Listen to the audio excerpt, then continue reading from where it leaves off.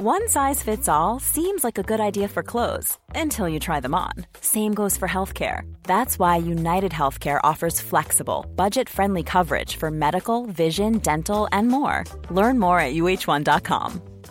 Hiring for your small business? If you're not looking for professionals on LinkedIn, you're looking in the wrong place. That's like looking for your car keys in a fish tank. LinkedIn helps you hire professionals you can't find anywhere else, even those who aren't actively searching for a new job but might be open to the perfect role. In a given month, over 70% of LinkedIn users don't even visit other leading job sites. So start looking in the right place. With LinkedIn, you can hire professionals like a professional. Post your free job on linkedin.com/people today. This is Paige, the co-host of Giggly Squad, and I want to tell you about a company that I've been loving, Olive & June. Olive & June gives you everything that you need for a salon-quality manicure in one box. And if you break it down, it really comes out to $2 a manicure, which is absolutely insane. It's also so easy to get salon-worthy nails at home with Olive & June. The difference between how your nails used to look when you did them yourself and now with the Mani system is a complete game changer. The best thing about Olive & June, too, is it's a quick dry. Dries in about 1 minute, lasts for 5 days, and full coverage in up to 1 to 2 coats. Visit oliveandjune.com/perfectmani20 for 20% off your first system. That's oliveandjune.com/perfectmani20 for 20% off your first system. The following podcast may contain some strong language and adult themes. If you've got young children around, maybe save it until they've gone to bed.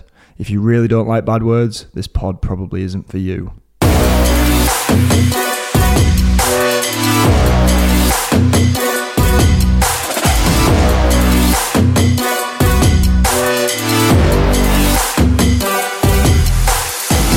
Welcome to the Making Up the Numbers podcast. The Making Up the Numbers podcast is sponsored by Hope Technology, J-Tech Suspension, Revolution Bike Park, Ride Southern Spain, Schwal, and the world's finest independent mountain bike magazine, Single Track.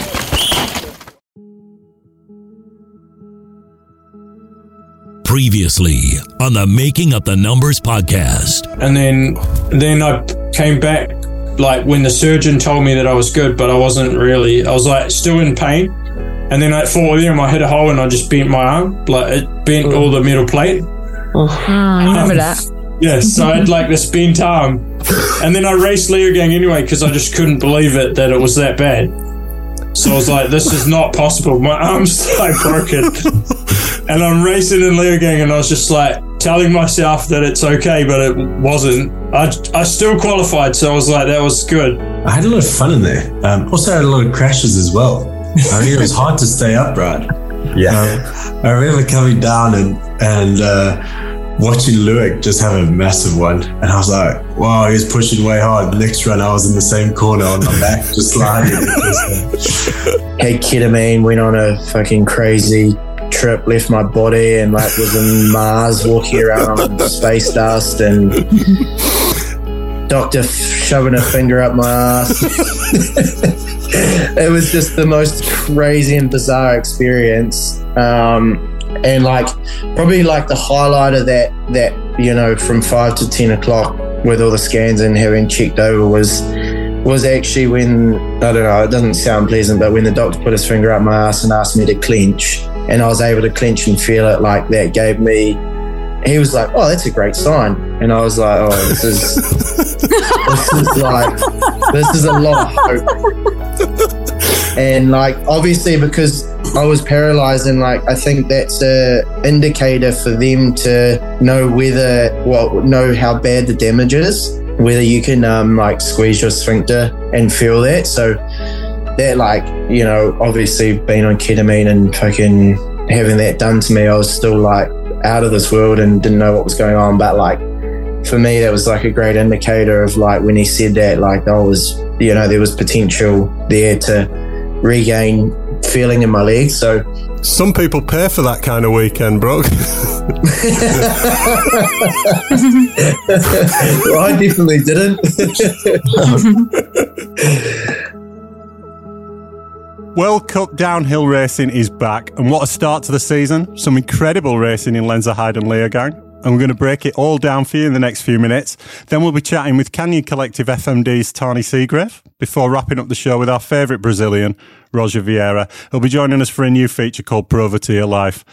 But the first thing we need to talk about was the incredible news that broke after qualies at Lenzerheide, with Jack announcing his retirement at the end of the 2023 season, which was news to all of us, Amy? Yeah, actually, the first time I heard of it was when I wrote the script. So I don't know what I was doing in Lenzerheide, probably too many things. But yeah, so cool to hear that, Jack, and congratulations from me as well. Thanks. Big news, mate. What prompted the decision? Well, I'll keep it fairly brief. But I thought about retiring last year, struggling with a shoulder injury for a couple of years, and I'd kind of lost the love for racing at the top level. And towards the end of the season, chatting with Steve, Jordan Williams' dad, who does our sports psychology stuff for the team in the Gravity School, I decided that I still was loving it towards the end of the year and wanted to have another run at it this year. So I stayed in, and I'm extremely glad I did.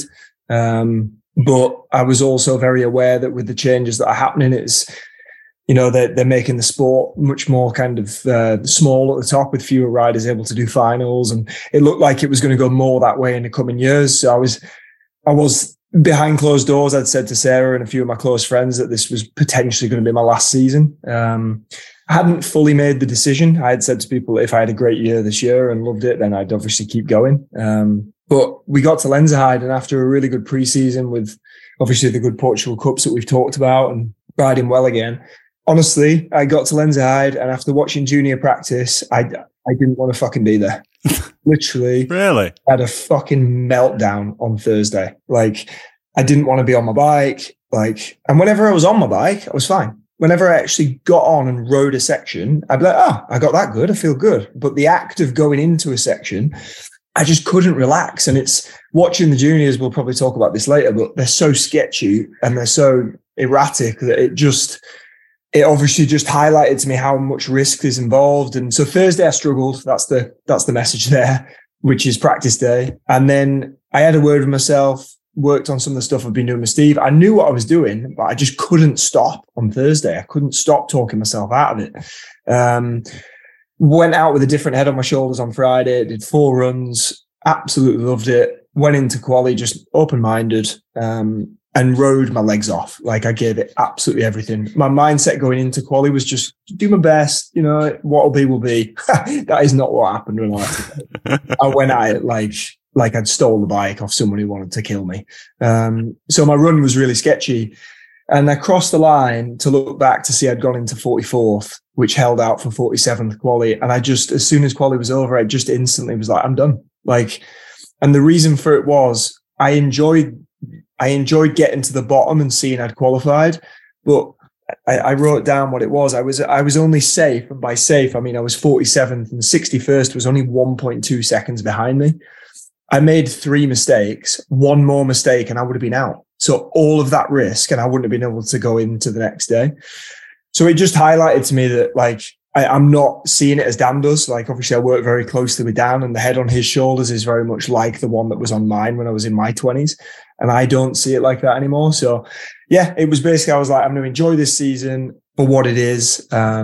And it was a weight off my shoulders, and off the back of it, I rode so much better the next day, went faster and had a good finals result, and then enjoyed Leogang. And so, yeah, I'm super happy with the decision. And 14 years of racing World Cups is going to come to an end, which is obviously, as Emmy knows, it's sad, but yeah, that's what it is. You've obviously got a lot lined up. Are you excited for the future?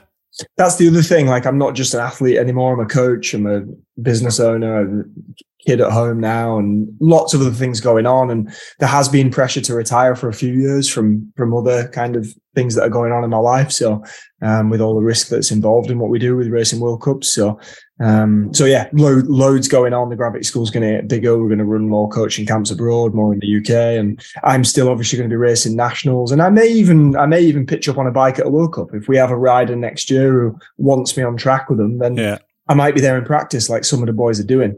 But my own competitive racing at World Cup level will end at the end of this year. Well, it's been an incredible 14-year career. Congratulations to you on that. And we'll do a proper retirement 20 questions at the end of the season. Thanks. So before we get into the racing, let's talk about the changes and get your thoughts on them. So let's start with juniors, who now have a practice session on the afternoon of track walk. quali the following day, and their race the day before the elites, which is broadcast live. From a spectator's point of view, it's fantastic. The juniors are getting a lot more coverage. You've both got junior riders that you're looking after. What was it like on the ground for your guys?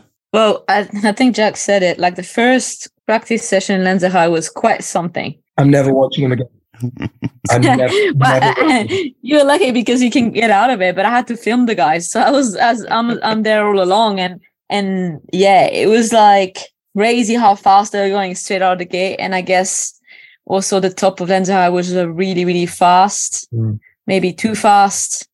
We can talk about that later, but yeah, it was literally like for the two riders that we have, Dane and Ryan, they nailed it with the first weekend of World Cup. Obviously, they were real nervous. It's the first time for them that they're competing and at that level, but they handled it well. They had a couple of crashes, but nothing major. So yeah, I was really proud of them how they handle everything. But yeah, like definitely happy about that new format for the juniors that they raced the day before and can have a show. Yeah, so I think it's a really good thing. It adds up a little bit of stress to the schedule to like get everything done, but I think definitely good for them. Yeah, I agree. The only other thing I should say is watching them from my perspective as a rider, I have my own process that I want to go through when I'm going to go and race that World Cup. And for me in Lenzerheide, watching them attack that track exactly the same way as I would have done at that age. I'm not saying there's anything wrong with it. It just wasn't good for me to see. But yeah, all credit to him. Like there was some amazing riding going on. Like shout out to Ryan Pinkerton, like the pace he was going by third lap. Like, I think he probably then slower throughout the weekend just because he'd gone out so hard. He was on like race winning lines from the get go. So some of the fire we saw from those guys was cool. And yeah, I think the schedule is a good change for them. Cool. Next, we have the introduction of semi-finals, which again, broadcast live. This was probably the most contentious issue during the off season, but again, as a fan, it's brilliant. There's almost too much racing to watch now. How's the semis gone down with the riders? Well, I'll kick us off if that's all right, because I saw this question in the script and I thought, well, for me and for Dan, people need to understand that the schedule is exactly the same because in Lenzerheide and Leogang, neither of us made it through to the final. So we still did first day practice. We still then did more practice the next day in the morning and then did quali. In Lenzerheide, we then went through and did practice in the morning, and then the semi-final, which is in old money, the old final. It was exactly the same for us. So I can't really answer your question. So I thought rather than guessing what the other guys thought of it, I'd kind of reach out to a few people. So I've had response from Bruni, and he's responded by message. So I'll just read it out. He said, yeah, semis are just making it really busy on race day. When you do well in semis and starting at the end of finals, it's quite okay. I thought it would be more hectic time-wise. It's still intense and really demanding, but there is time to get ready and recover. It's also mentally tough as you can't really calm down and regroup from the semis. But in the end, the first two tracks were fairly chill physically, so it worked. And as he points out here, also no mud. We will see when things aren't so smooth. He says he likes it for the spectators all day racing. He does then go on to say he feels exhausted after 2 weeks of back-to-back racing and the new format isn't easy. His final point was that for people watching at home, maybe people agree, maybe they don't, there may be too much to watch. He said, like, if you want to watch it all, it's fucking up your whole Saturday. And then he put a laughing face. So he kind of said he maybe feels like it's quantity over quality. And then I kind of had a little comment back and he agreed that the semis and final is almost just a repeat because, as you've mentioned later on, George, there doesn't seem to be too much stuff happening that's different in the finals. The speed's already set. So that was Lloyd's thoughts. Had a few responses from some other people. Thibaut Deprella, he says it's really cool. Finals day is hard. You have to go fast in the semis to get the points. So you can't like ease up there. He does mention protection and says there's only 10 protected into the final. So it makes the semis quite hard if you're not protected because it's quite a risk to try and compete for those points. The GOAT, Greg Menard, has sent me quite a few voice notes that I've condensed down. So I will rip through some of the really good points he's made. Greg said it is hard on a rider. It's tougher and it's more physical. He does like that it's great for the fans at the race. There's more for them to watch. On a Friday, they get the quali and the junior finals, and on a Saturday, they get the semi and the final, whereas before they were pitching up and just watching a bit of practice and then one timed run. He goes on to talk about how the racing's extremely tight, which makes it tough on a rider and a little challenging.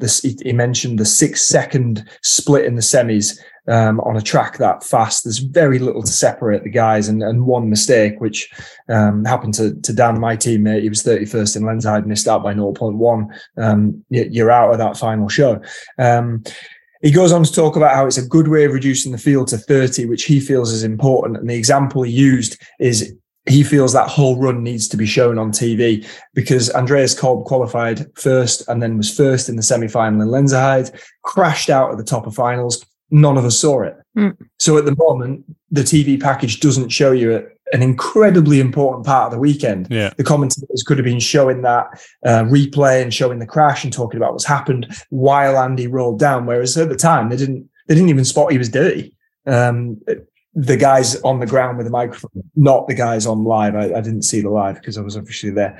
But Danny Hart on. He says he enjoyed it. He liked it. He said he did find some things strange. One thing he mentioned was he found it weird that when he was waiting to go up for semis, he was watching what in his head was going to be the women's final, but it wasn't. It was the semi-final. So he said he found that strange, like repeating itself. But he didn't present that as a negative. He said in Leogang, he had a poor semis, and that gave him a 35 to 40 minute turnaround between his semis and going up for finals. He said he stayed in his kit. He had to have a quick bit of food. He didn't cool down, and he had to shoot up for finals. He said he kind of found that all right because he never cooled down, but he did mention that was a dry track, and if it had been wet or there'd been a problem with the bike, he said his mechanics would have been really up against it. Last one, I believe, that I've got to share with you is Valley Hall, and I can read hers out, quite short and concise. I really enjoy the new format for now. You have to keep it together for the whole day. If you have a shit day, then you have 2 shit runs, laughing face. Fans really enjoy watching more racing. For the future, it would be cool to get a podium for semis and prize money. I think that covers everybody who came back to me. Cool. Well, thank you for doing that. That's great. No worries. Yeah, he has all my work cut out. The vice president of the association had nothing else to say. Yeah, well, I was like, I'm just going to guess what they're thinking. I'll just ask some of them. So there we go.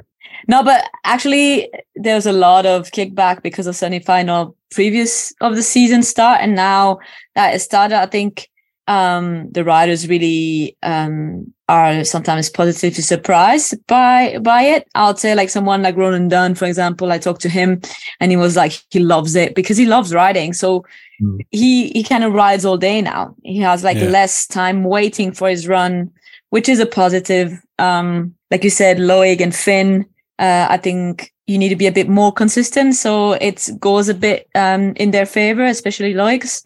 And Finn has to keep it together more. So maybe it's less all or nothing, for him. Yeah. So yeah, I'll say I can tell you what Cami thinks about it and how she feels. I think it also goes on in favor because she's a very constant rider, but the physical aspects I think is a little bit different for women than for men. I feel like a lot of girls are a little bit worried when the longer tracks are going to come. Yeah. Because obviously they spend more time on the track too.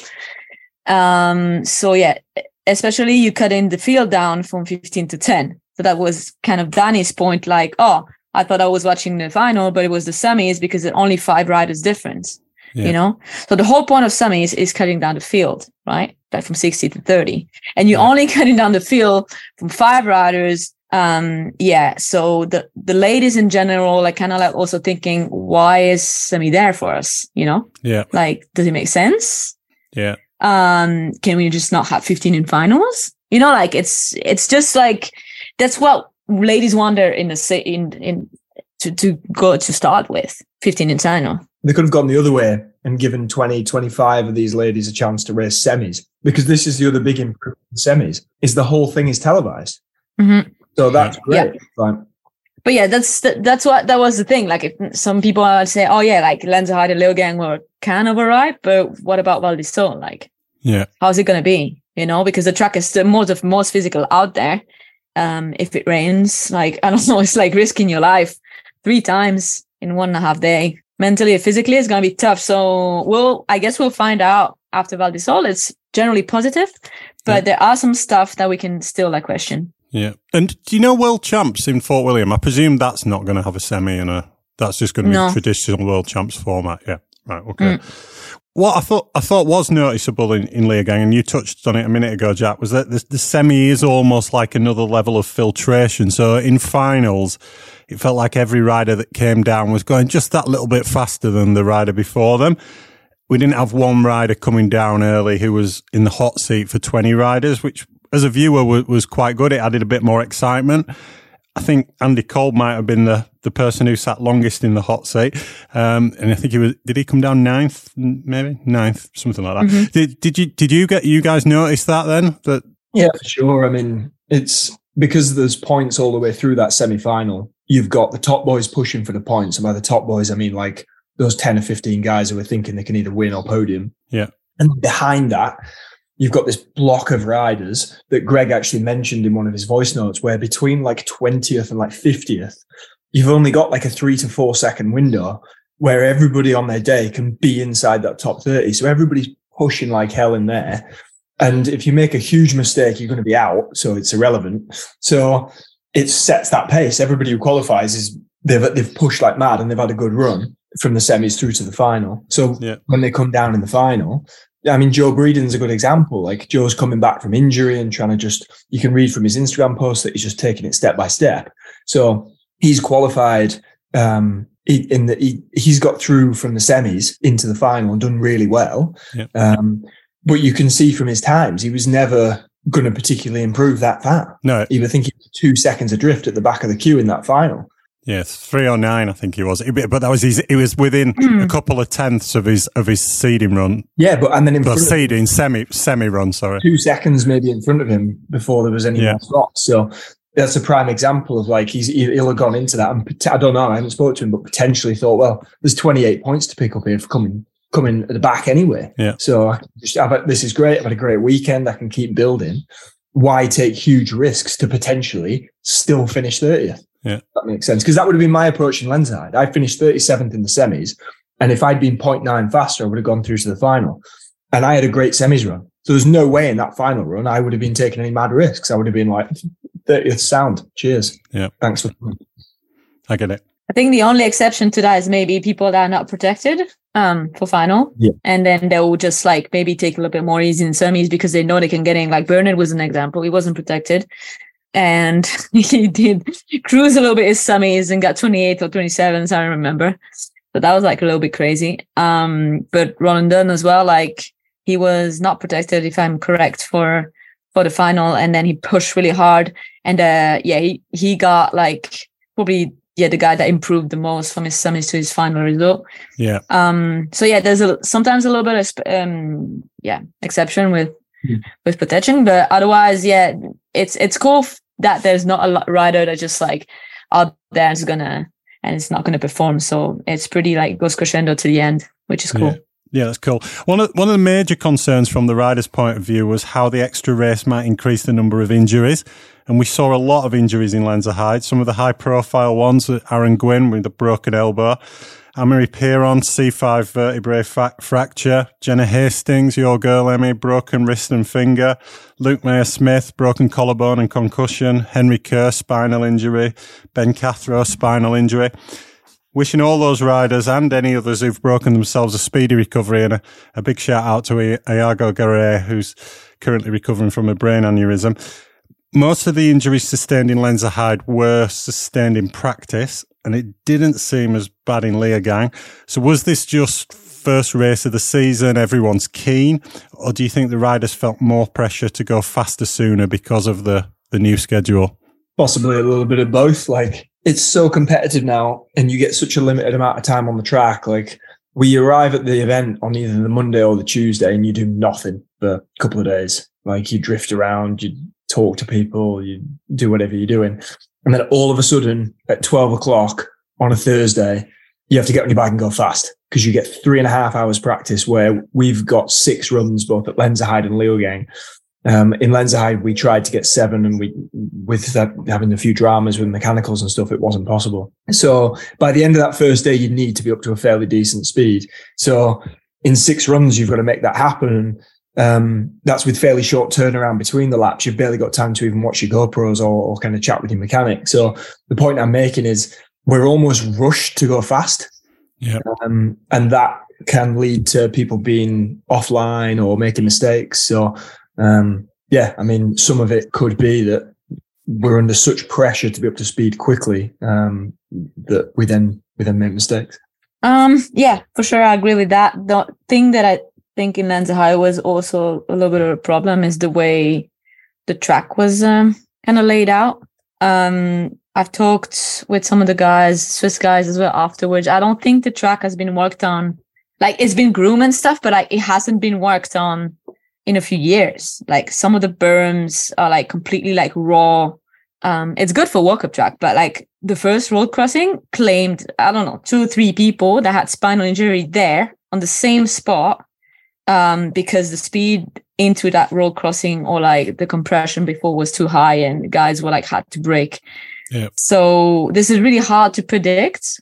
Like, I walked the track before track walk, and like it's really hard to predict, but there's a tendency we saw in Leeuwenhoek as well that the tracks are getting faster and faster, and by faster I mean shorter for the broadcast. Yeah. You know? So the tracks are coming to a limit in the sense of they're very raw. Leeuwenhoek, all the jumps too small. And so people are just going the speed that the track allows, but the track is like almost like it's not adapted to the speeds of the guys anymore. Yeah. So this is something that is a little bit concerning for me, for the riders, because they like to go fast. They love to scrub jumps, like, you know, but then at the end, it's going to claim some people along the way, and maybe to make the tracks more technical again, will maybe save. Like, if you have a crash, then you just don't crash as hard if you're going 50 kilometers downwind, you know? So yeah, I mean, you could see loads of people over jumping those jumps in Leeuwenhoek. Yeah, and it was backwind. As soon as there's a backwind, people, you can't control that, but usually in Leeuwenhoek there's wind from the west, and that's going to be a backwind. So that's mostly the case. And yeah, Angel Suarez really hurt his calf, like over jumping the second wooden table. And yeah, people didn't know what to do. Luckily in the finals, less tailwind, so it didn't really affect. And if it would have been wet, there would have been no problem. But the layout of the track and the way it was also like with the poles and everything, there's a tendency to try to make it shorter in time, so people just go faster. Yeah. Lenzerheide was probably, except the start, is exactly the same track as last year. Last year was dry as well, and then it's 3.2 kilometers an hour faster average. Whoa. So that's like, to me, it's shocking. You know? That's fast, yeah, that's a big difference. So Leeuwenhoek was also faster, but not as much. And the track was also kind of straighter. But yeah, it is something I'm going to watch this year and see how it evolves. But you can just like try to make the track straighter to make it go faster. Like, I don't think it's a good tactics at all. No. It looks like both Aaron and Amaury are out for the season. You have to feel for them both. Just a few weeks back, Aaron told us he was ready and he was looking to pull up some trees this season. Amaury, possibly his best ever chance to win Worlds. It's a cruel sport at times, isn't it? Yeah, for sure. And that's kind of what I was talking about at the beginning, like the risks we're taking, whether you're one of the riders who's pushing to win or whether you're one of the riders like me in the mid-pack battle for trying to get your top 20 or whatever you're trying to get. Like you're pushing yourself to your absolute limit on a push bike down the mountain. So yeah, you feel for those guys and all the others that are injured, and wish them all speedy recoveries and try and stay positive because it's shit. Yeah, I talked to Amaury's parents a little bit in Leeuwenhoek, and it's not easy, you know, like they have 3 sons and they all had been going through like multiple spinal injuries, the 3 of them, and other stuff, concussions, back injury, like whatever. So yeah. Their poor mother. Yeah. Yeah, and the father as well is like, yeah, he's tired of seeing these tracks going faster and faster, and he's talking with his heart, you know, and that's like something that's it's a bit hard to to witness. Yeah. The other contentious issue was protection, which I think is still a bit contentious. Jack, I know there were issues in Lenzerheide, which I think related to Taylor Vernon. Is that right? Yeah, I think it's maybe me and Emmy have discussed it. And I think it's potentially one of those things that's just been an oversight, but I'll run you through it briefly. So if you qualify 58th and there are 3 protected riders that need to use their protection to go through to the semi-final. You've had a great run, come 58th. Those 3 protected riders means that there are now 63 riders taking part in the semi-final, which was the all final. And in that, the points run down to 60th, where 60th gets 1, 59th gets 2, 58th gets 3. So let's say that same rider who was 58th comes 58th again in the semi-final. But wait a minute. Those 3 protected riders have beat him this time, and they're going to push him back into 61st. Now, those 3 points are now none because 61st doesn't get any points. But It was 3 points. Yeah, you're not getting a reward for racing your semi-final, but it's 3 points. It's probably not going to make a huge difference. That is fixable as well, and you could extend that 1 point that 60th gets. You could extend that all the way through the 60th. Yeah. Through all of the protected, to say there's 5 protected riders, extend it down to 65th. Anyone below 60th gets 1 point. Now, what happens in the final is 30th gets 28 points, I believe. Yeah. 28 might be wrong, but I think it's 28. If there are 1 or more protected riders that go in there and you finished 31st, you get no points. So you may have a great run in finals. You may have qualified 29th in the semi-final, go through to finals, have a great run, improve your time by a second, take all that risk, finish 31st, you get fuck all. Thanks for coming, but you don't get any points because the points will only go to 30th and the protected riders that are put in there. And this is what happened in Lenzerheide. Taylor Vernon qualified 24th or wherever he qualified in the semis, went through to the final. Greg had a puncture. His protection carried him through. Greg punctured again in the finals, and you could see him pushing all the way to the line on his flat tyre because he obviously knew what was going on. There's some points here for grabs. Taylor crashes. Taylor finishes behind Greg, and one of them gets points and one of them doesn't. So I think it's very easy to fix. You just extend those points down all the way through the 30s, 27 for 31st, 26 for 32nd, and it doesn't matter. They're dishing out double points. So how far the double points go down makes no difference. So I spoke with Taylor and his dad about it in Leogang. And they were furious. They're privateers. They're spending a lot of their own money to go racing. And Taylor's dad was obviously really angry. Not with Greg, just with the system. Yeah.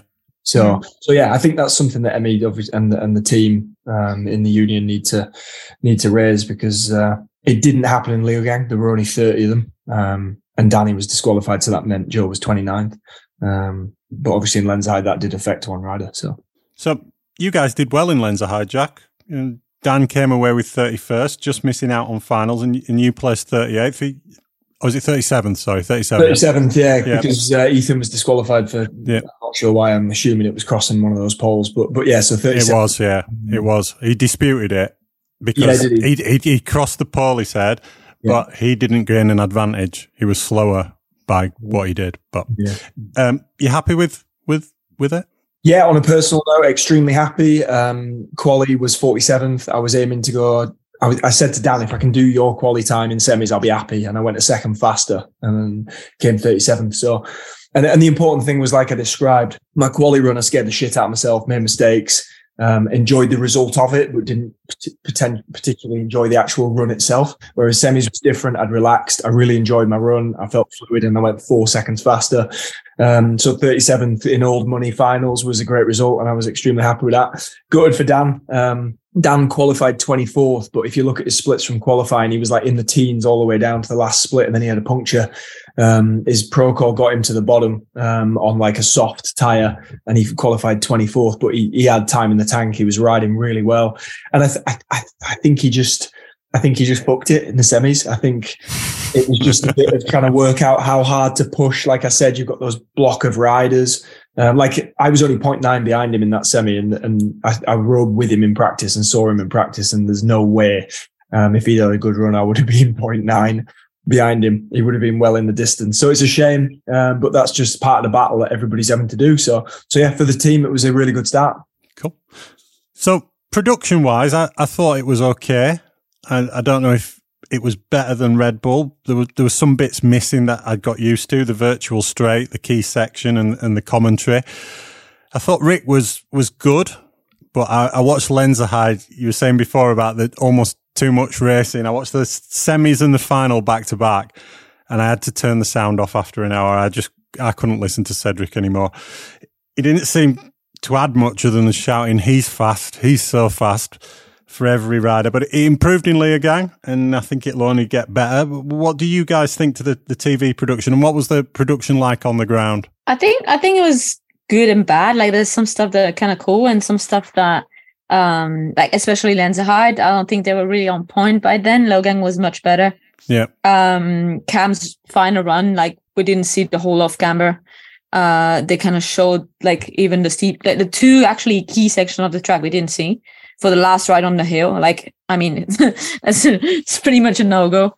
The quality of the drone shots and stuff, is not the best. Yeah. I've seen way better for sure.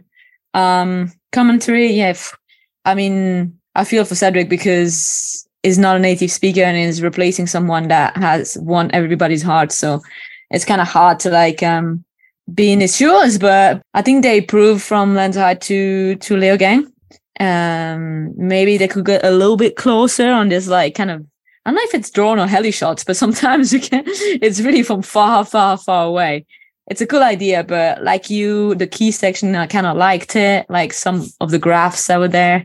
I don't know what you guys think about the finish. Like, it's not arch anymore. It's like to finish beams. Yeah. And they improved it a little, gang. They put a screen on the bottom with your times and your ranking.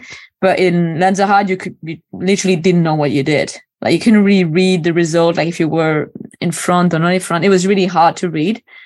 So yeah, there's some stuff to improve, but the fact that they covered the whole track in Leogang, like almost the whole track, that was cool to see. Yeah, I mean, to be honest, I don't have too much to add there. I mean, I think I wouldn't want to judge because I've never done it.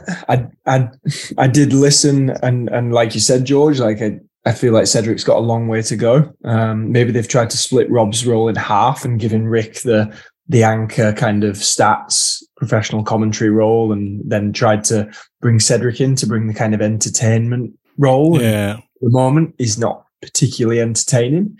But as I've just said, like, I've never done it, so I wouldn't want to particularly judge. And like you said, hopefully he will get better as the season progresses. But I'm sure that with a big, a big outfit like Warner Brothers doing the production, if they're not happy and they're not getting good feedback by the end of the season, then they will just find someone else. So, yeah. And as for stuff on the ground there, to be honest, as a rider, like, I haven't really noticed too much difference. I don't particularly go on. I did watch the race in Lenzerheide, but obviously as long as there's a screen, that's what we're watching. And one sad thing about the downhill races when you're there, whether Emil will agree with this or not, is unless you're either in France or Fort William, or I've never watched Snowshoe at the bottom, but like, it's just dead. And then you get someone good come down who's going to challenge for the time, and you'll get like us and other people who are at the event start to make a bit of noise, and then people get involved, and then it just goes dead again. Like, it's a real shame that the crowd isn't like more behind every rider and like getting a bit of an atmosphere going. So that would be cool, but obviously that's not a role of the, unless they're going to start paying people to go and stand in the crowd. On to the racing then. So Lenzerheide saw a double UK win, and I'm not sure which was the bigger story. Jordan Williams taking the win in his first elite race, or Rachel Atherton claiming victory after just one competitive race since 2019, during which time she's given birth to her daughter. Let's start with Jordan. 6th in quali, 9th in semis. It was looking like a podium would be a great result, but what a run. I don't think he won any of the splits, but it looked just about perfect, Jack. Yeah, and that was literally what we were saying when he was coming down. Me and Dan were just watching, going, yep, he's nailed that. Yep, that's perfect. Holy shit, look at the speed he's just got out of there. Like, and I know that he spoke to his dad on the phone that night and just said, yeah, I just hit every downside I wanted to hit, and it just kept getting faster and faster. So yeah, absolutely incredible to go out there on that team, and do the first World Cup in that fashion was amazing. You can only take your hat off to him, really. It's incredible. Loris finished less than half a second back and would have probably got the win if it wasn't for one mistake.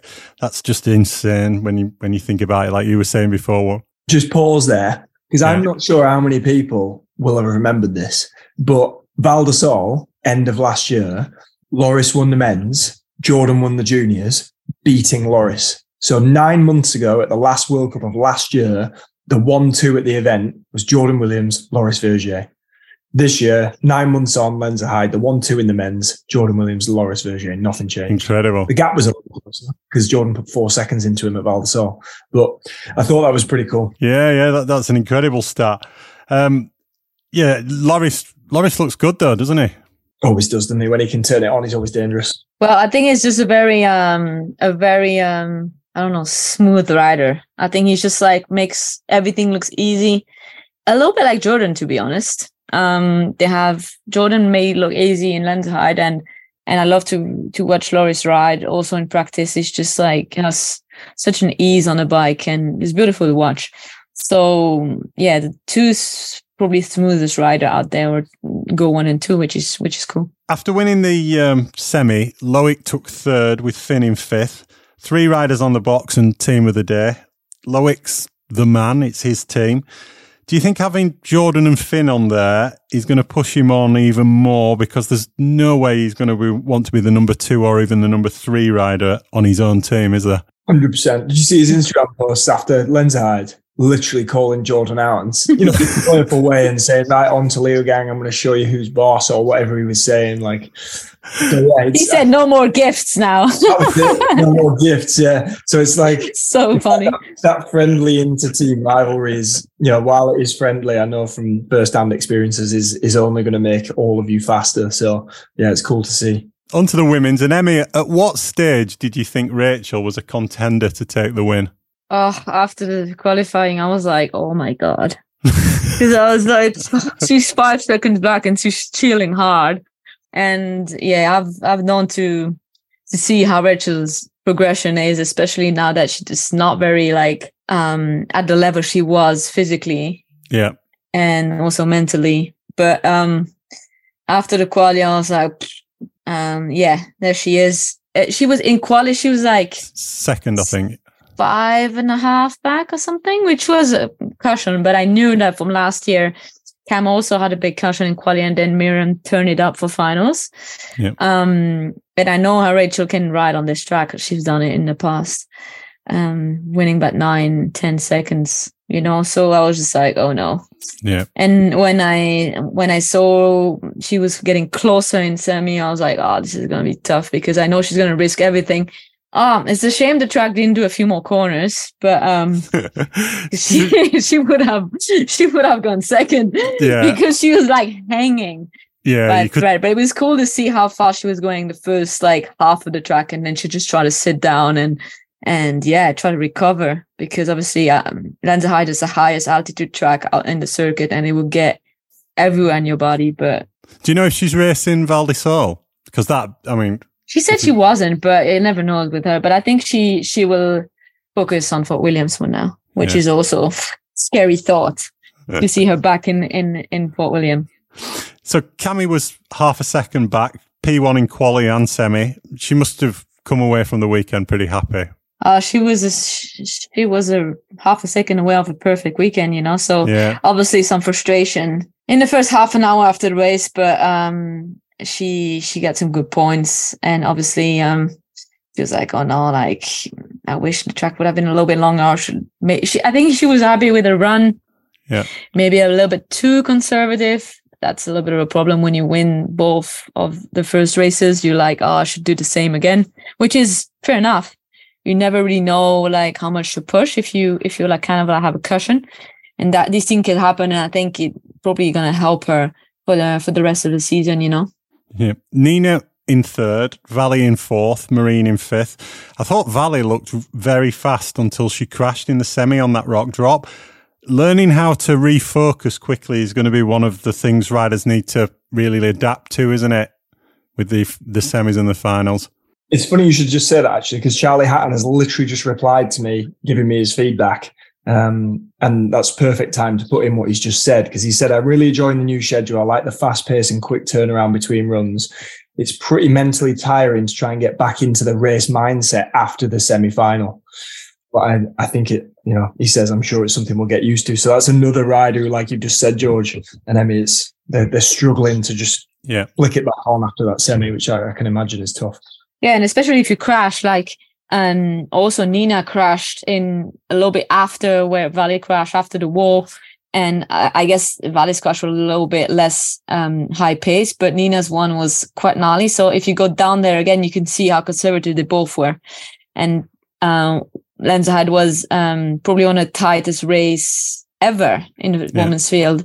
So that made a huge difference for sure. In junior men, it was Christian Hauser from Bodø-Kun with Hugo Marini in third. Hauser's run would have been good enough to qualify in 11th, I think, if I remember rightly. And the men's qualifying is obviously straight after the junior race, so it's the same track. I see what you're getting at now, Jack. That's pretty crazy, isn't it? Yeah, and it's every year there's more of them coming in. And like I say, it's tightened up those time gaps. So a great run now where you might have had a 20th place and you might have been 6 or 7 seconds off 60th. Now you might be 40th place on the same run, but you're only like 1.2 off 60th. So yeah, it's just insane how high the standard is now and how many riders are there fighting for the spots. In junior women, it was Aris van Leuven taking the win by 4 seconds from Valentina Rose Sanchez in second and Lisa Boulerdou in third. On to Leogang for round 2. Not quite such a good weekend for you and your team, Jack. Talk us through it. Yeah, it's funny. I said to the boys on the way home, we did a 3-week trip in Europe or 4-week trip in Europe in 2021. And it was just after I'd done my shoulder again. And the whole thing was crap for me. But then on the last day, I came fourth at the Mega Avalanche, totally unexpected. So I drove home in a great mood. And this is the other way around. We've had an amazing 2-week trip with the team, some great results. And then because the weather didn't go our way, it leaves you feeling a little bit disheartened. But yeah, basically in a nutshell, our junior Owen, he's had the pace since the start of the off season, but this sport is so mentally challenging. He's been struggling to turn it on, and something clicked with him when he got on this track, and I knew it was going to be his weekend straight away. He was one of the first guys in the practice to send the gap in the woods, and he was just buzzing. So I had a feeling he was going to relax into it, and he came 8th. He was in, the only juniors that beat him in the qualifying were factory supported juniors. He was in front of Hugo Marini, and he did a really solid time. But then I think it was about 3 minutes before he was due to do his race run, half the junior field was down, more than half. And this storm blew in, they don't stop us for the rain. It's the wind they stop us for. It was literally trying to tear tents out of the pits. And so they held the race for about 35 minutes. And so by the time you're on track, the track's just destroyed. Those juniors rode in the dry and he came down in the wet. So he had a solid run for what he rode in. He came 15th, and it's not what he has up his sleeve, but at least he's off the mark. And then typical, you couldn't write it. It stopped raining for about an hour and a half, and me and Dan went up for our runs, and we were about 50 minutes delayed, or not even, about 30 minutes delayed by the time it come around for our runs. And the track had dried out, everybody was having a look, and we were all thinking, right, this is going to be great. And then again, I think I was 4 minutes from the gate. I had helmet on, goggles on, ready to go. Dan was 3 minutes behind me, and we could see this storm coming down the valley. And I'm saying to my mechanic, get me in that gate. Come on, let's go.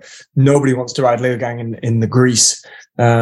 And the storm just turned up pretty much there and then. So they held the race again for another 30 minutes, and it just rained. And Jamie Edmondson summed it up. He was sat behind me.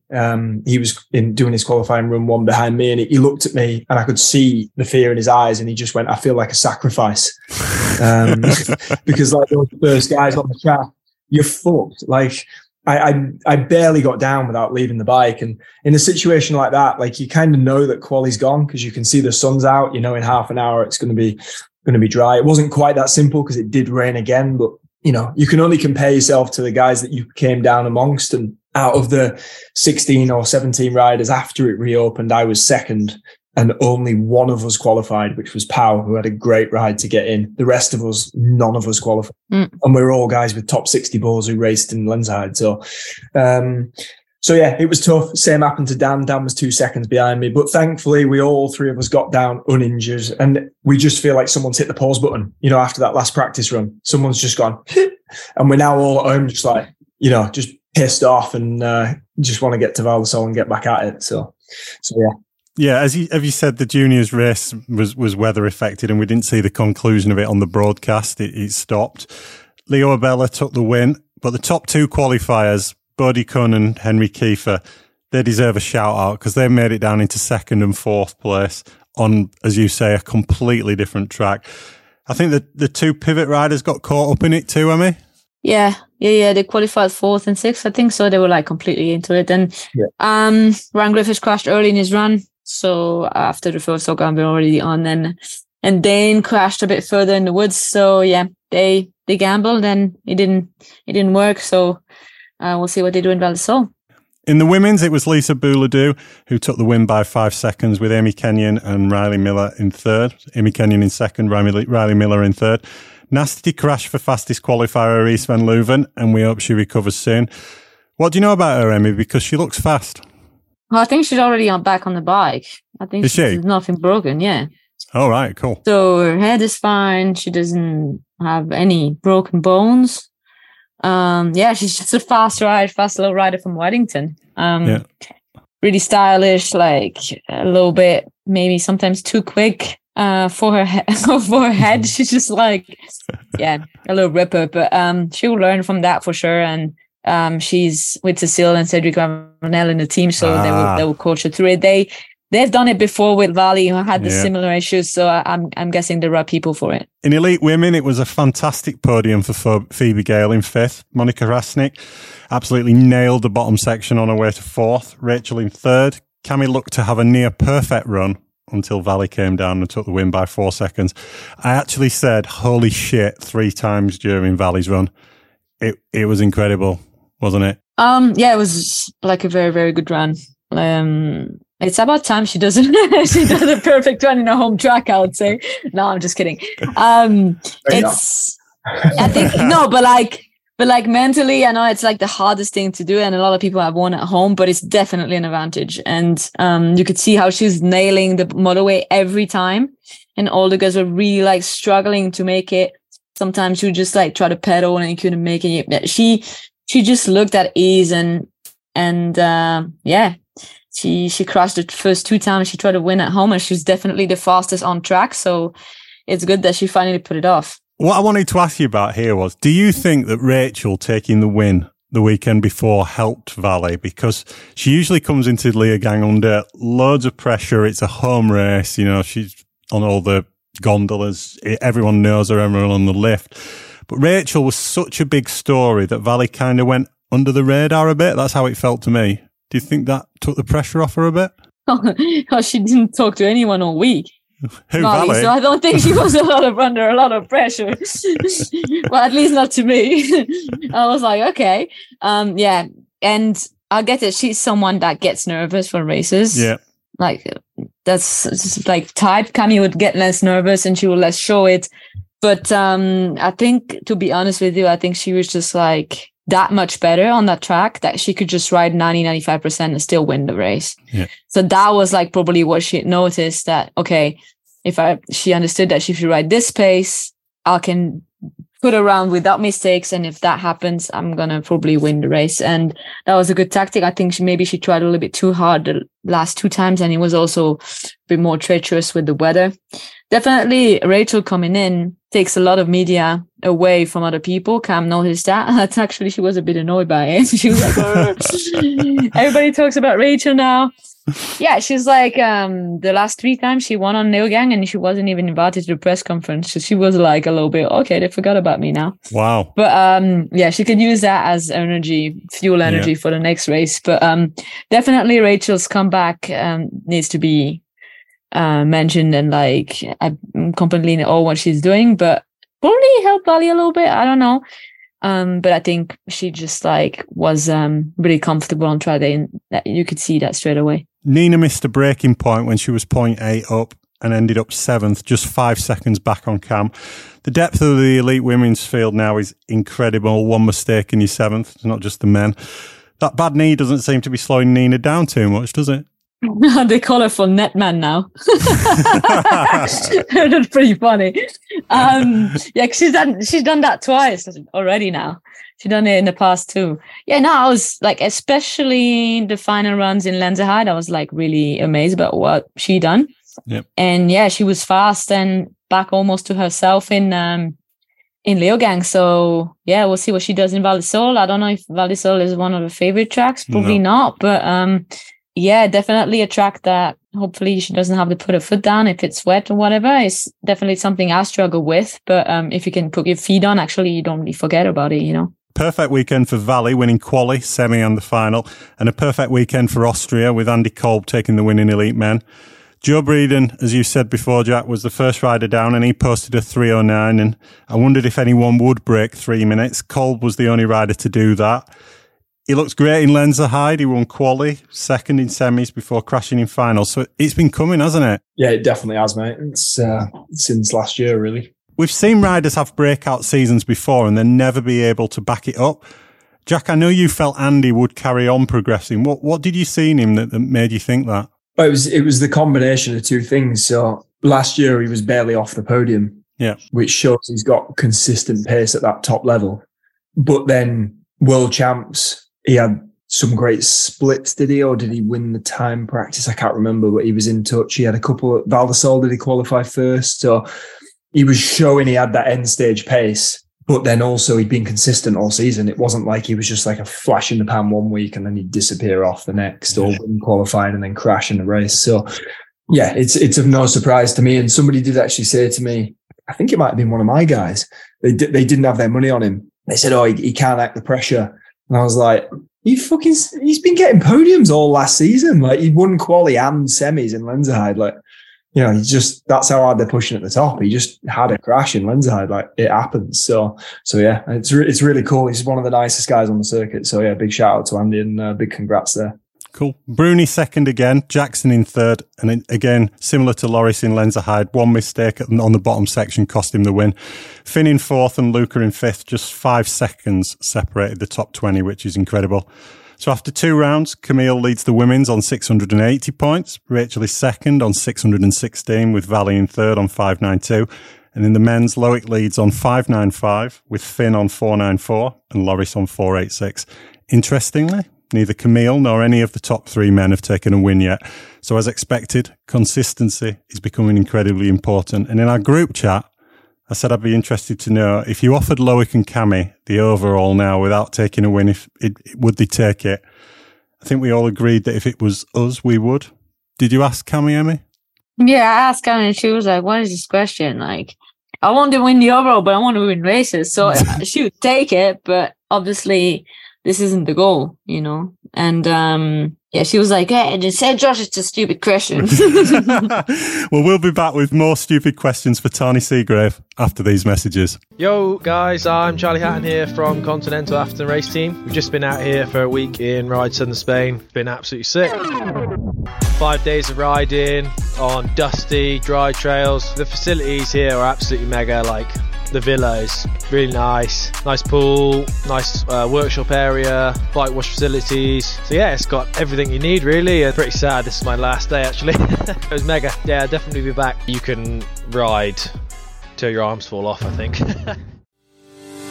From the suspension experts at J-Tech Suspension comes WPS, an all-new brand focused on making the very best suspension upgrades, parts and tooling, all made in the UK. With a growing network of the very best suspension service centres in the UK and beyond, and drawing on years of experience, WPS is the best thing that ever happened to your suspension. To find out more, visit WPS-MTB.com.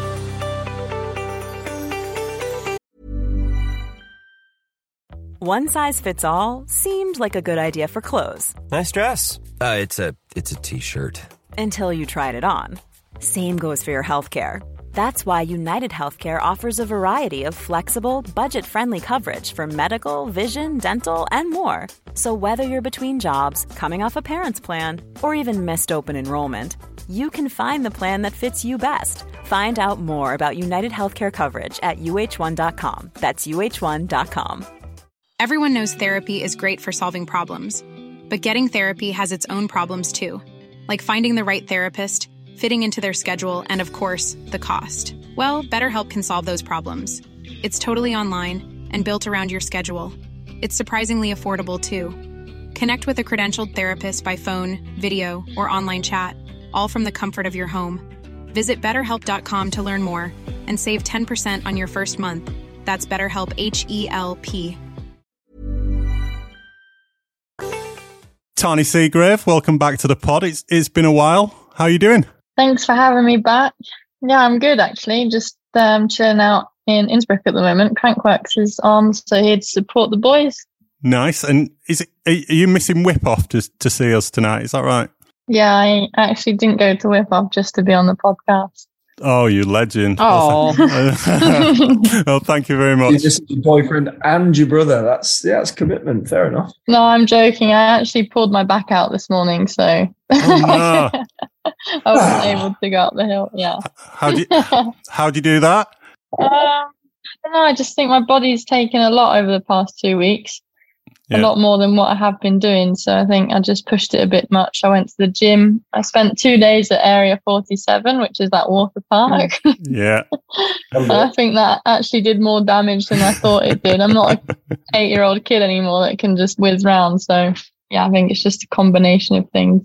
So hard to believe it, but your last appearance on the pod was in April 2020. And I have to say I'm a bit shocked because to me it feels like you've missed a lot of racing since then. But when I went and looked at the results, the shortened 2020 season went really well for you. You finished 5th in the overall. 2021, I think you're on the podium at every round. So you haven't really missed that much, have you? It's just last season. Yeah, it's I was thinking, I feel like the last 4 years have just gone. It's really hard for me to, I think, because after I had that spike of winning a lot, yeah, I got injured pretty much every season until this season. So 2021, I did race all season, but I had a lot of problems with my neck and my slip disc. So yeah, I feel like I have definitely been there, and I've been racing, but I haven't been racing to what I feel like is my full potential or what I feel like is me in a way. But yeah. Hi, Tahnee. So I remember that day pretty vividly. You took the win in Leger, and I think that was a really emotional win. I remember being really happy for you too, because you had a lot of injury before that as well.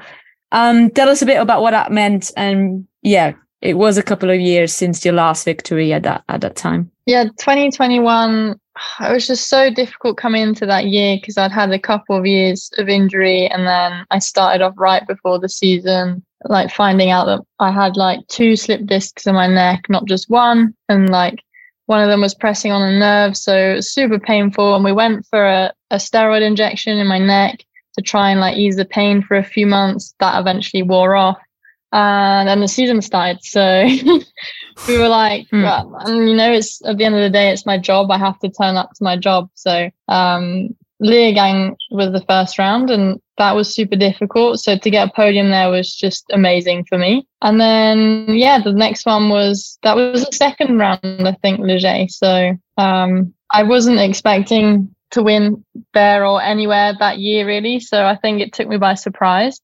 I got a bit lucky with Pom Pom crashing out in finals. She for sure would have taken the win that day. But I don't know. I felt like I worked really hard for that one. The day before, after qualifying, I was 8 seconds back. We all know that I'm not great at qualies. I can't switch it on for that. But it just felt like I was so upset. I was that's three race runs in a row that I'm so far back. So I actually went to Plenny right after qualies. I was I need to feel good. I'm sick of feeling like shit. So I just went to Plenny where I grew up riding. I did a few laps on my own just to get back in the flow state, and the next day I was buzzing. Cool. Yeah, it's pretty cool to see. You grew up there in the region, so you also of course probably meant a lot to win in front of the people that you grew up around. Yeah, so 2022 season that kicked off in Lords, and I remember that race was really, really tight. You seeded 3rd and then finished 3rd, but it was a second off the wind.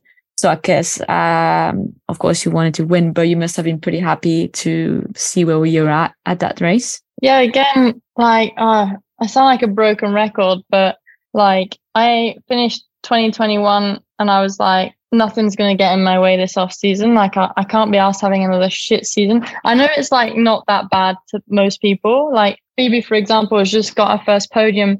And I remember how that felt for me. Like I really couldn't believe what had happened. But I guess like, cause I know what it feels like to win, just my expectations, anything but winning are just like, obviously I appreciate the result, but I'm always going to want more.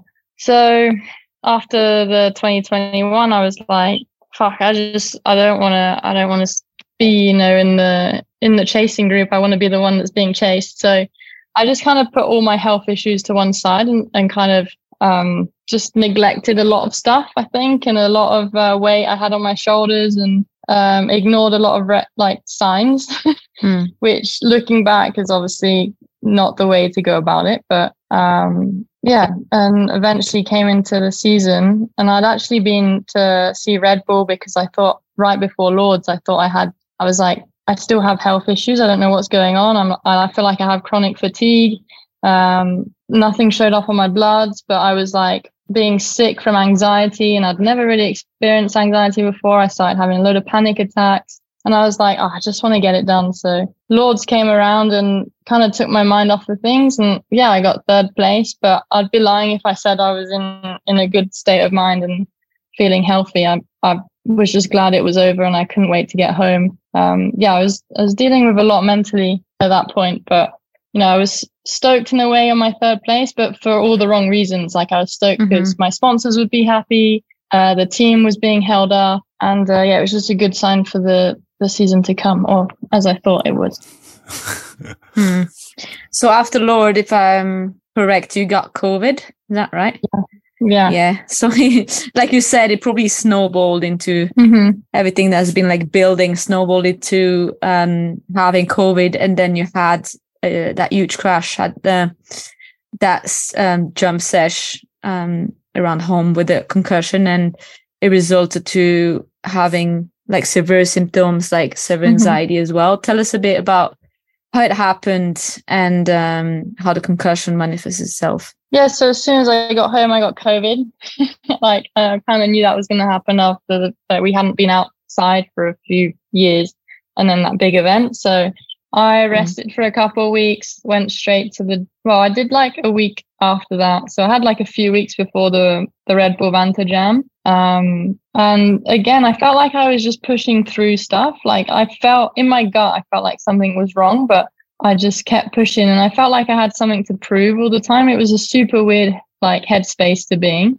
So I went to Vanta Jam and I was like, screw it, I'm going to do all the jumps and like, I'll hang out with the boys and, you know, have some fun. But it just felt so forced. And yeah, I like went to the top, cleared the first few jumps fine. And usually what the type of rider I am, especially is like I've got into like doing dirt jumps the past few years. When you clear one, the rest of them come so easy. I just keep going. I don't really like to stop on the line. But the speed wasn't right for one of the jumps, and I wasn't aware of the speed change and that you had to then like get back up to speed for this transfer jump. And yeah, I just cased it real bad. And obviously on a downhill race bike, when you case things, it's you know, that it spits you over the bars. So that was the crash that resulted in my concussion. Originally, I had no idea, really. I'd never experienced a knockout or concussion. So I wasn't knocked out, but things went black for a little while. Had all the symptoms of a concussion. So they sent me to hospital, but the hospital people like didn't really see me for like 8 hours. And when you're concussed in like bright white rooms and like the noise of an A&E waiting room, it just felt unbearable at the time. And I felt like I'd waited long enough. So I went home and went to sleep. And then I started getting better for a week. And then, yeah, for some reason, just 1 week later, it just like plummeted downwards like at 100 miles an hour. And then that was the start of last year's journey, I guess. You mentioned to me, because we've seen each other when you were going to that Swiss Concussion Center in Zurich, and you telling me and Cam about the changes that you went through, also not only like the symptoms, like the physical symptoms, but also like the, I don't know, the mental, psychological, and also almost personality changes that you went through. Can you tell us a bit about that? Yeah, for sure. It was difficult because my main symptom was what I imagine is anxiety, like, but not just like, oh, I'm a bit scared here. It was like a physical sensation.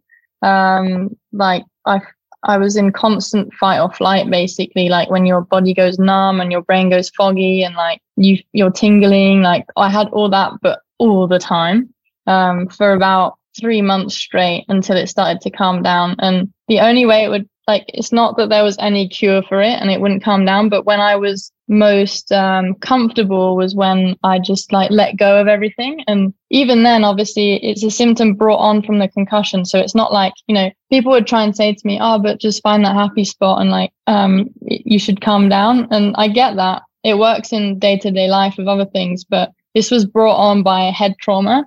So, and a chemical change. So it's not something I could physically calm down, but it's something I could make more bearable. Instead of like engaging with all the thoughts and stuff, I could definitely make it more bearable. But again, with the concussion came like racing thoughts and there's just loads of stuff. You're not thinking rationally anymore. So it was just a washing machine of just bad stuff, and like it was just a circuit that kept going, and there was no way out for what felt like a while.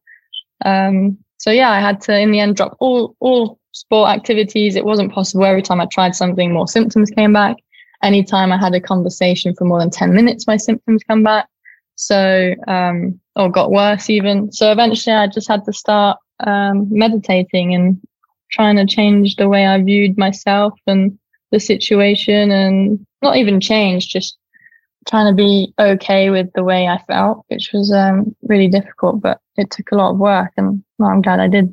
How was it for your social circle? I guess it's like kind of like also probably hard for your people around you. Like, did they notice the changes? Obviously, like, did they notice also you were different? I remember you told me the story about Kate and yourself. Like, I think it's interesting for people to understand, like, it also affects you, but it's also affecting other people. And can you tell us a bit about that? Well, for sure. In the beginning, I was just at home with my mum, I think. Dad might have been away racing. I can't remember, but mum and dad explained it to people like I just became an infant again, like an actual baby. Like I wasn't capable of doing things on my own.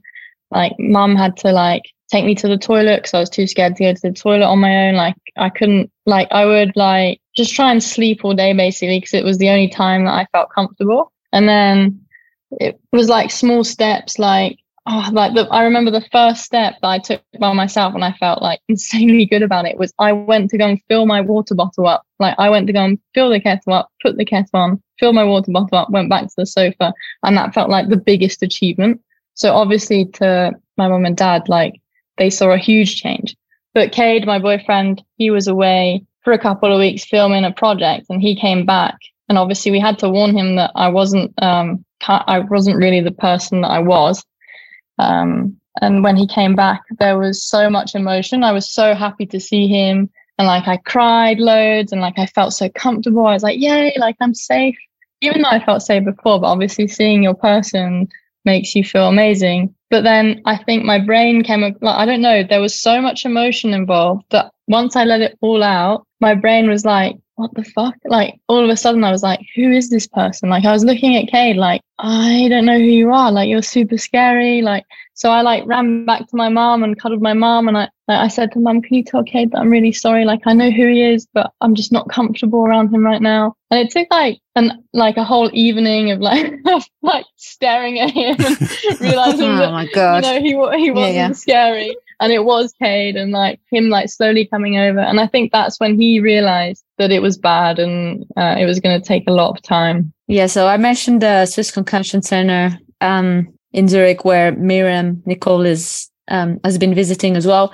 It would be interesting for you to tell us like how do they treat concussion there? Like, a few examples of stuff that you've done there. Yeah, so I went there like probably like I think it was 7 months into my concussion maybe. and I did 2 days of testing basically the first time I went there, and it was a bunch of tests like vestibular testing, so like in a dark room with like lights in, and that like there's just so much technical terms that I just wouldn't be able to explain. But other stuff where like they cover your eyes and the floor moves and they see like what your body does. Other ones where they cover your eyes and they put like hot water in your ear, and it's meant to like your balance system just goes out the window. It makes you super dizzy, and they like track your eyes. So those are just a few tests that I did, and they come up with all this data.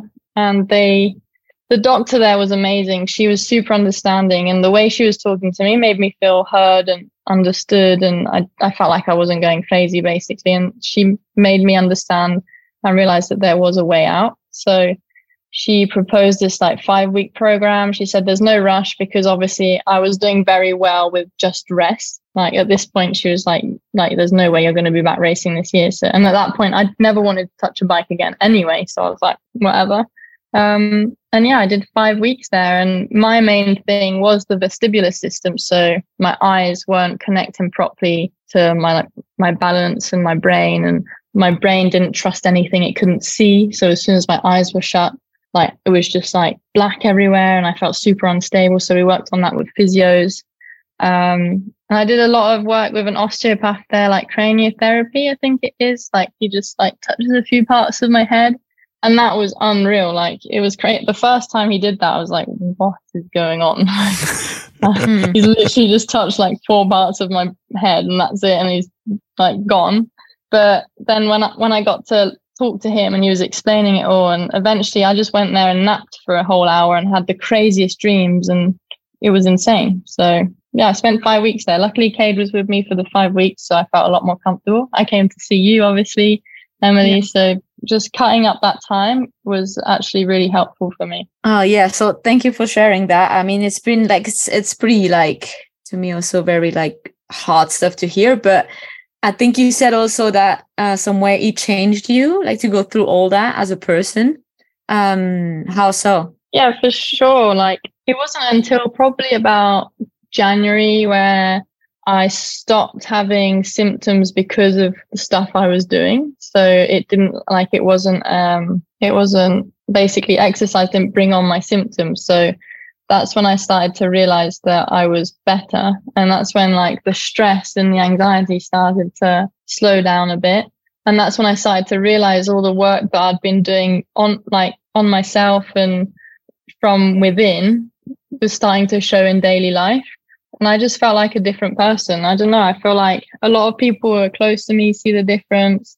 I like don't have a bully in my head anymore. Like I used to, like I said, I was never happy with anything but first. Like that then would mean every single day I was never good enough. Like I was never good enough for myself. No matter how many people told me I was amazing, I was doing great, people close to me, I just didn't care. And I never listened to them, because to me, I was not good enough. And even when I won, I was like, well, I didn't win by enough. It was just constant bullying. So I think that weighed me down a lot. And that's when I noticed that I didn't have it anymore. Like when I got back into training and I was with the team, it was quite nice. I felt free in a way. Yeah, I kind of felt that when I retired from racing. I was like, oh, I don't go fast anymore today. But, yeah, so that was unfortunately quite a few concussion last season, and also big shout out to Miriam Nicole, who is still suffering from the effect of hers. I think there's been a change in the sport in how we handle them now. Since when I started racing, nobody talked about that.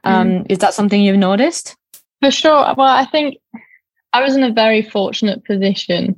I got it very lucky. Like my team is my family, so they don't really have a choice. Like if I'm not well, they see it, and my sponsors stood by me. I think maybe some of them in the beginning might have found it hard because I had to go radio silent.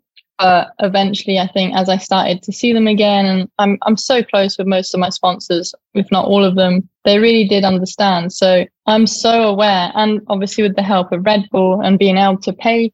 I had to self-pay the Zurich treatment. Obviously I'm aware a lot of people can't afford to just go to Zurich, and they don't have the time or the money to go and get that treatment. So in a way, yeah, very fortunate. And it makes me sad that I feel like maybe upcoming riders or people that haven't established themselves in the sport might not get that opportunity and feel like that they, you know, when they crash and have a concussion, they have to come back as soon as possible because of the fear of they might get dropped or they can't see a physical injury. So that plays on my mind a lot. And I'm not sure how yet I can help with that. But I do feel like talking about it has definitely opened people's eyes to how severe they can be and how bad they can be if you don't take the time off. So I do think there is change there, but I think there can always be more done for sure. Definitely. Tahnee, thank you for speaking so open and honestly about that experience. It's incredible to hear it, really. So you've battled a lot of injuries like a lot of people in this sport. 2019, there was a shoulder at Fort William. 2020, there was the fib and tib. At the end of 2021, there was the neck. And then obviously you've just talked in length about the concussion. Injuries do weigh heavy on everyone. How much did you lose the love of the sport last year? And did you ever consider to not come back? Yeah, definitely. It's hard to say because, well, I can clearly remember in 2019, I won the first World Cup of the year. I did my shoulder and I pushed so hard to get back. Like, that was not a question. Like, I wanted to be back. I got back in time for Worlds, got a silver medal, all was good, carried on. Didn't even question it. Like, went to Whistler, had a great time. And then did my ankle and tib. And that one was a little bit harder because my shoulder was so easy and it wasn't very long. My ankle took like 6 months until I was able to ride properly again. And that was during COVID, so I couldn't see any physio. So I had a lot of online physio work, which was just, the motivation was difficult because I had no idea what I was doing. At one point I had like a spoon and oil on my foot and I was just rubbing it. I was like, is this even what you're meant to be doing? But I got back in time for the new season. So I just felt like I hadn't actually missed much. Like, I didn't actually have that much time off because as soon as I was good again, I went straight back into racing again. And I did that full season along with everyone else that had missed because of COVID. I felt like because I was back and I was, you know, everyone had taken time off, I felt like, not from a team's perspective, but just in everyone's head and my own, like I was never actually that injured because everyone was there. So I just felt like my results weren't where I wanted them to be, but didn't even consider that maybe it's because I literally ripped my foot off like 6 months ago. But because in our sport, there's such a stigma that like you literally have an injury and you have to get back as quick as possible. They're just disregarded. And like a lot of people have their fairy tale endings. They come back from injuries, like especially the top guys, and they get a gold medal at Worlds, or, you know, we see it actually quite often. So I feel like unless you're doing that, you're not achieving what you're meant to, and you haven't recovered properly from your injury. So I think after that season, that was when I started to, like I said, dip down a little bit. And I was like, I don't know. With the neck, I think the neck issues kind of made it hard because it's so close to your head. And I don't know, you know, people carry stress. They carry it there in their neck, you know, and the back of their neck. So I just think it was a slow process of just slowly getting knocked down again and again and just thinking like, but those crashes didn't scare me to get back on my bike. I wasn't scared about getting back on my bike and crashing again. But this past one, I've been terrified every single time I've got back on my bike. So, but weirdly, I'm loving it more than I ever have done, and I appreciate it more than I ever have done. That's really good to hear. So obviously, you're arguably the lead rider on your team. It's a family-owned team. You've talked to us a little bit already about how you termed it the bully in your head that was putting an awful lot of pressure on you. Are you feeling less pressure to perform now, everything you've gone through, or now you're back racing? Are you still putting a lot of pressure on yourself to deliver for the team? Yes, so that was obviously a big fear of mine, was when I started racing, would the bully come back? And luckily, I think, you know, we have signed an elite male for the first time ever. Obviously, my brother Chaos was on the team, but he lost his love for racing a long time ago. And I think he felt like in the end, he was just making up numbers. So the fact that we signed an elite male, we now have another elite female, Phoebe, and a junior. There's a team without me and Chaos. Like this no longer a family team because we have individual riders that hold their own weight, which is amazing for obviously me and my dad and Chaos, because that was always the dream. But racing is never that easy. And obviously, as much as I guess that the first round, the bully wasn't there because I literally didn't care. I was like, I have no pressure whatsoever. But because the first round went pretty well and like I didn't crash all weekend, I was like, sweet, I'll just aim for more in Leergang. But you don't notice the pattern happening that I'm already wanting more for Leergang. But my goal for this year was to try and do a full season without having that come back in my head, just because I felt like that's what I needed for my healing process. So yeah, in Leergang, like I started pushing harder. I'd obviously got 5th in qualies. And then like I had a super chilled run and I was like, oh my God, this is amazing. Like, and I just got so carried away and like, I was being chill, but I think you just don't realize how much. And like when you're away for a week at a World Cup, it feels like it's been a year. Like honestly, you're there. And I just got so wrapped up. And yeah, in semis, I got a bit excited and had actually a really big crash in my semis. But after I was upset, I realized that there's so many positives to take away from that. And I'm quite glad we've got this week now to just chill because I can reflect on it and tell myself to just slow down a bit again. Yeah. Okay. So discussing this season, did you only start training and riding again in February? Is that right? Yeah. Well, I did a team camp in January, but that was like, I felt like I wasn't an athlete and that, like, I just came along for the ride because I had FOMO. I wasn't really training that hard. Yeah, for sure.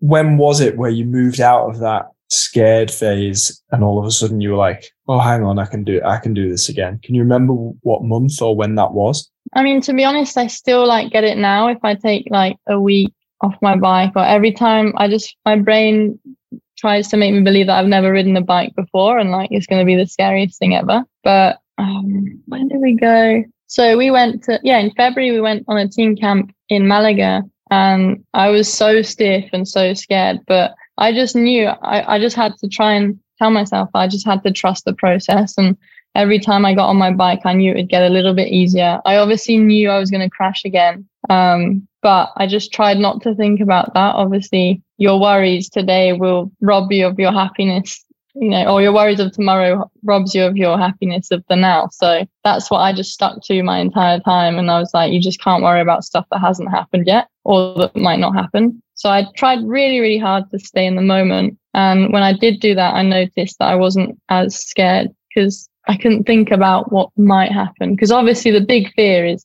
crashing, for sure, as it is for everyone. But I just feel like it is a lot more prominent when, you've had a few crashes back to back that haven't gone too well. Definitely. I do remember seeing that you took a crash at Lord's at the test event and it was your first crash.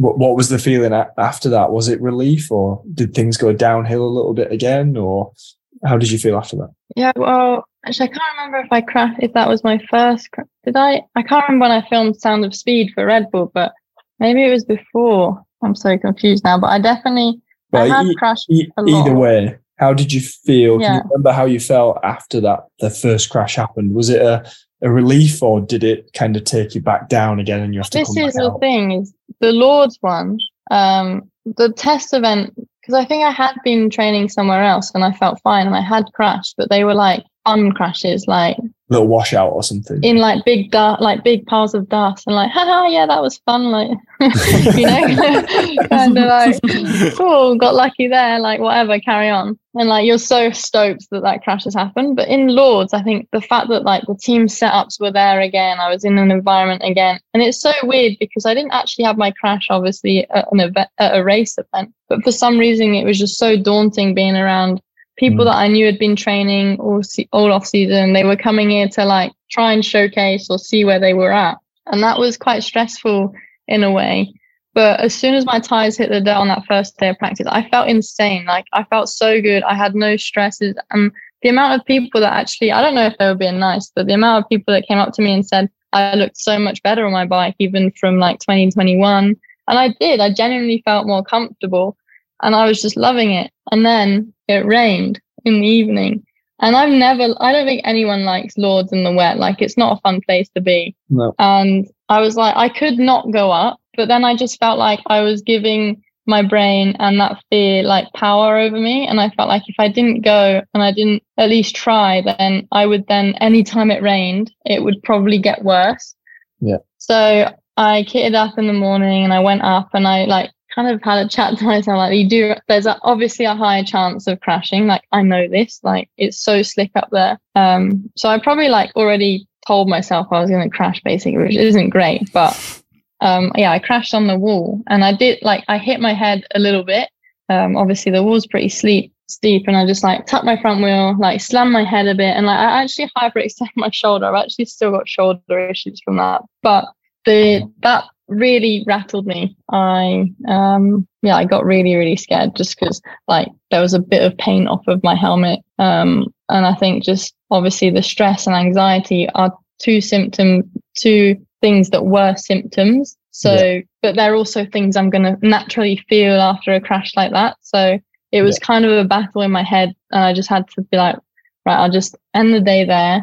I'll like chill out. I'll see how I am. And to be honest, I was stressed for the whole week after because in my original crash, my symptoms didn't come up until a week later. The bad bit wasn't until a week later. So until that 7-day mark went, I was just petrified and I was so exhausted from being stressed so much. I just did nothing for the 7 days. I was just like waiting for something to happen. It was awful. But as soon as the 7 days went, that was it. I was like brand new again. It was clear. So yeah, it was really, really scary. But again, it was part of the puzzle and it needed to happen. So you just mentioned The Sound of Speed. It's a pretty incredible film. That it's beautifully shot. Who shot it? Thank you. It was Steel City. So Joe Bowman and Sam Needham. Those are the two lads that shot that for me. And I didn't really want to film it with anyone else because I pitched to Red Bull when I was starting to feel better. I was like, it would be so sick if we did The Sound of Speed, right? Because at this point I was like, I think I'm going to race the season. So, and I feel good on my bike. So I feel like it would be sick if we dropped an edit where people are like, she's back on her bike and she's loving it. And I feel like, the people I feel comfortable with is Steel City. So yeah. Cool. If anyone hasn't seen it, go and check it out because it's bloody amazing. And also, I would suggest people, if you've got a few minutes, go and watch episode 3 of How We Roll because that is. I watched that last night ahead of doing this recording, and you see the actual horror of the concussion and stuff. And also the horror on Cade's face when you can see that the interviewer is going to ask him about it. And he says, he just goes, you can tell he didn't want to talk about it. And he just goes, I was away racing. I was away for most of it. Yeah. And he plays his cards early, doesn't he? I was away for most of it. That's exactly how he said it as well. So pre-lens hide, what were the ambitions? Was it just to get rid of that bully? Was that the... Yeah, so like obviously I made sure that everyone knew on the team what the goal was for me, just so that there weren't any expectations. But I don't think they had any anyway. They weren't, they've got my back through thick and thin, and they understand me completely. So, but it was just nice to kind of lay it out, and I feel like I say it more to them so that when I start getting carried away, they can remind me. Yeah. And they did every day remind me that I just wanted to be about racing and enjoying my bike again. And it's like I said, it's just so easy to get carried away. One race feels like 10 for some reason. And I wanted to progress naturally. And to be honest, I'd be lying if I said that I didn't want to eventually be on top form again. There was a goal I wanted to feel like I was able to race at my best again. That would be nice. But also like, if I don't get there this year, then that's fine.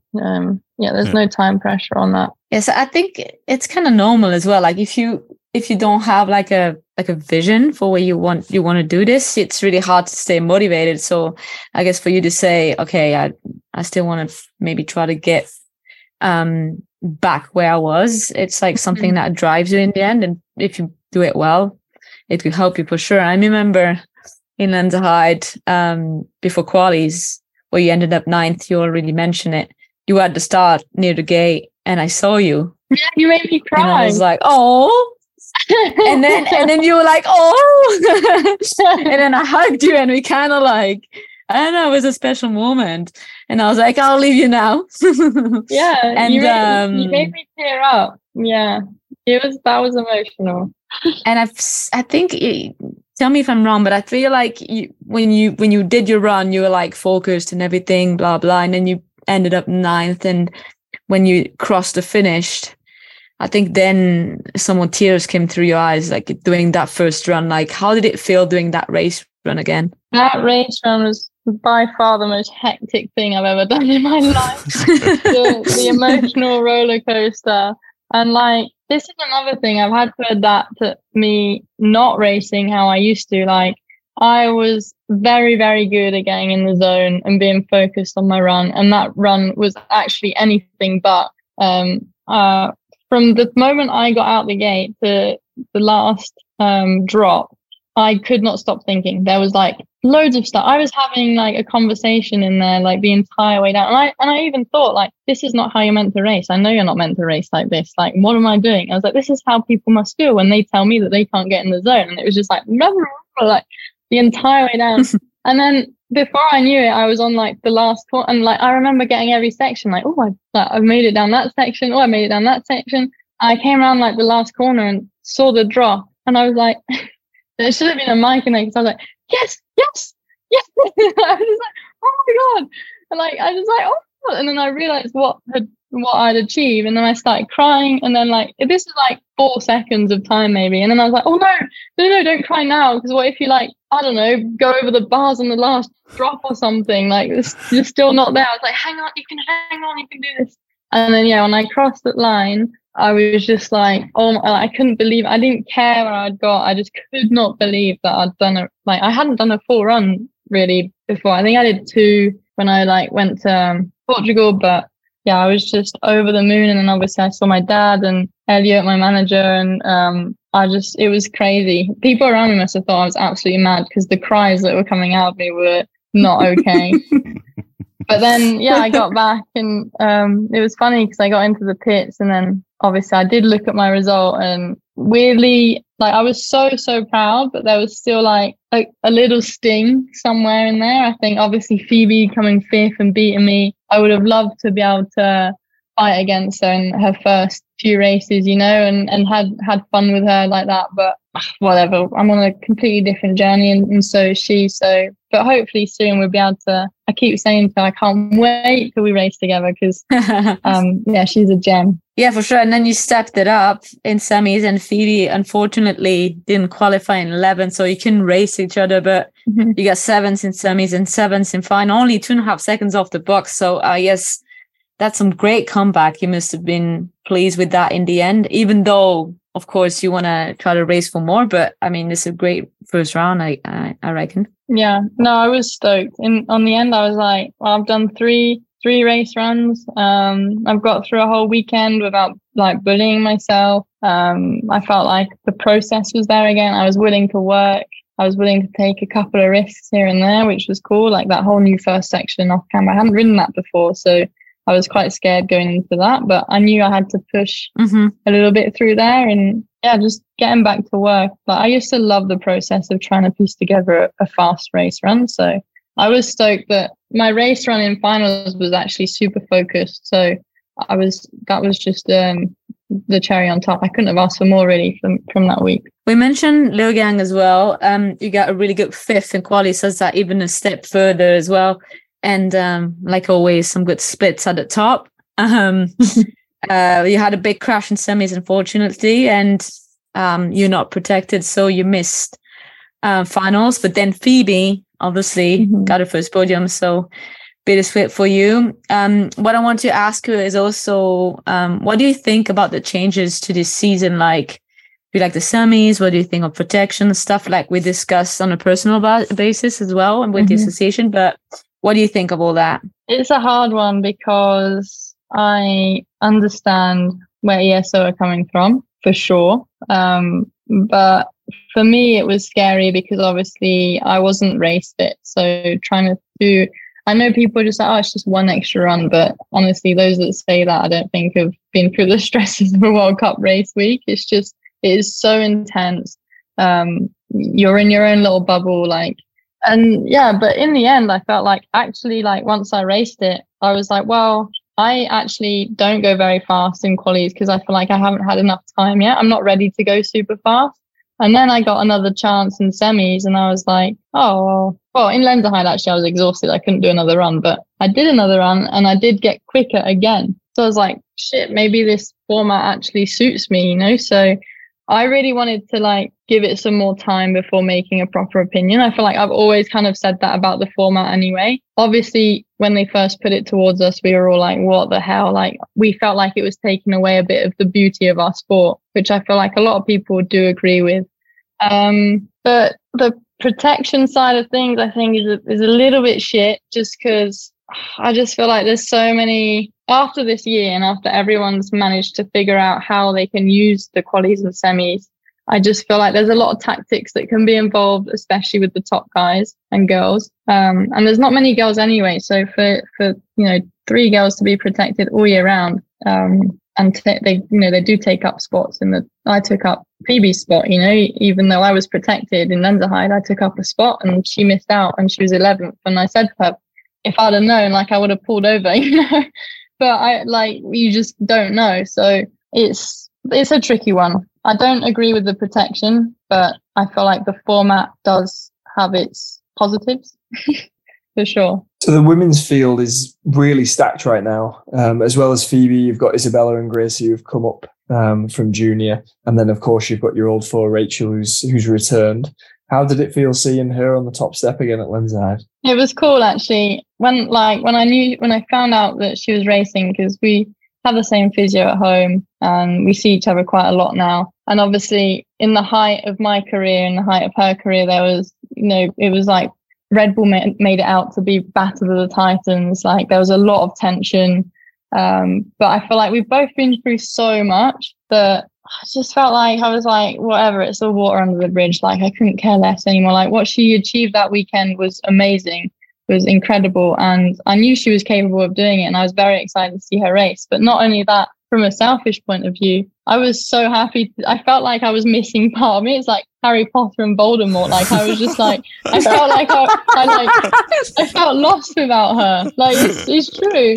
I was like, I didn't have the same motivation. When I was racing Rachel, I was so fired up. Like she helped mold the athlete I am for sure, because for a long time, I felt like it was just me and her battling it out at the front. So when I got injured and then she got injured and then, I'm friends. At the time, I was really close friends with everyone else. And I was like, I don't know. I don't really fancy being these girls. Like, like we all get on so well. There was no tension for me and I felt like there was no drive. And I know you should only compete against yourself, but it helps when you really want to beat someone. Yeah, for sure. So how pumped are you for Val di Sole after your disappointment in Lou again? I can't shake the feeling of being scared. Like I'm not gonna try and hide that at all, especially Val di Sole.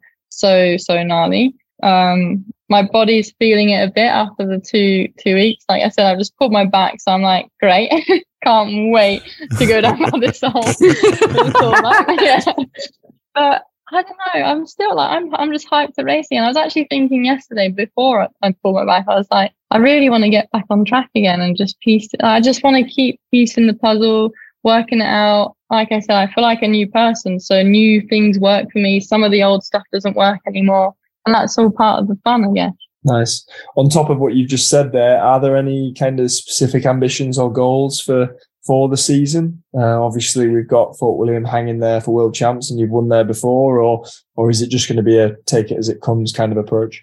And I can't lie to you guys. It's just the dream would to win world champs at Fort William. But like I said, I'm still on this journey, and what will be will be. But I always guarantee give 110% effort into my races. So and leading up to that. So I will give everything I have to try and make that happen. But like I said, if it doesn't, then, there's plenty more people that are worthy of that title, and I'd be happy for anyone that does. Cool. Well, good to know you're up for the fight. And then just quickly, having obviously Ollie Zoir join the team, you've mentioned that already. How's he settling? Yeah. It was crazy. He was like, the first time we met him, it was like he'd been on the team for years. He fit in so well. We were so glad that we held off a bit to sign an elite male. And yeah, he's already done so much for the team, and I feel like he's really, really gelled. So that was obviously the main thing for us, like, because we're like, you know, a tight-knit family and we're all super close. And I feel like it might be quite hard for people to enter that small circle.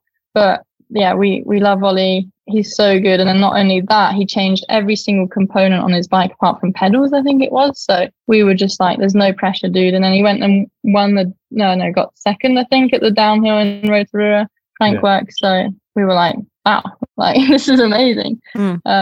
So yeah, he's fitting really well. Yeah, and he's a great guy. And to be honest, it was really, really nice for me because I felt like I wasn't just hanging around a bunch of kids anymore. Because I was starting to feel old, like, and I know I'm not old, like, but I was starting to feel really old. And then Ollie's the same age as me, and I feel like he's got a very similar race head. So it's cool for us to chat about that and stuff. Awesome. And how's brother Chaos getting on as a full-time free rider? Is he enjoying himself? Well, of course. He doesn't do much, does he? He goes to Whip Off every year.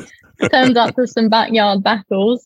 No, he puts a lot of effort in, bless him. He's loving it. He just won Whip Off, actually, I think. Oh, brilliant. Whilst I was here. Whilst I was here, Chaos got first and Cade got third. Nice. But nice. He's loved the change. He's been wanting to do it for years, but wasn't quite sure if he could earn any money doing that. I think he felt like he would have FOMO away from the races, but also at the same time felt trapped in that environment. So I think he feels, like the world has lifted from his shoulders, and it's nice to see him thrive in that environment because that's where he belongs, I think. Yeah, cool. Before we let you go, let's talk about kits. The kit that you wore in Lords 2022 is, I'm hands down the best kit I've ever seen. The pink and orange and black one. Yeah. You'd look nice in that, George. Me in a tequila sunrise. All 6'8" of you. It even matched the bike as well. Did you have much input into that one? Yeah, we designed that one because we were told that we were having orange fox forks, and obviously me, who's like loves pink, as we all know, I was just like, this is a nightmare. Like, how am I going to make this work?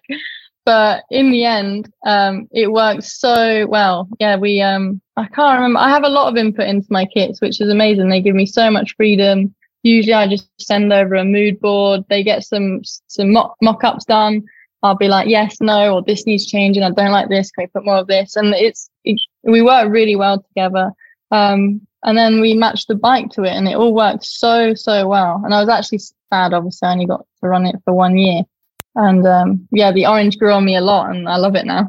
Cool. You've just launched another one with Fox, another collection.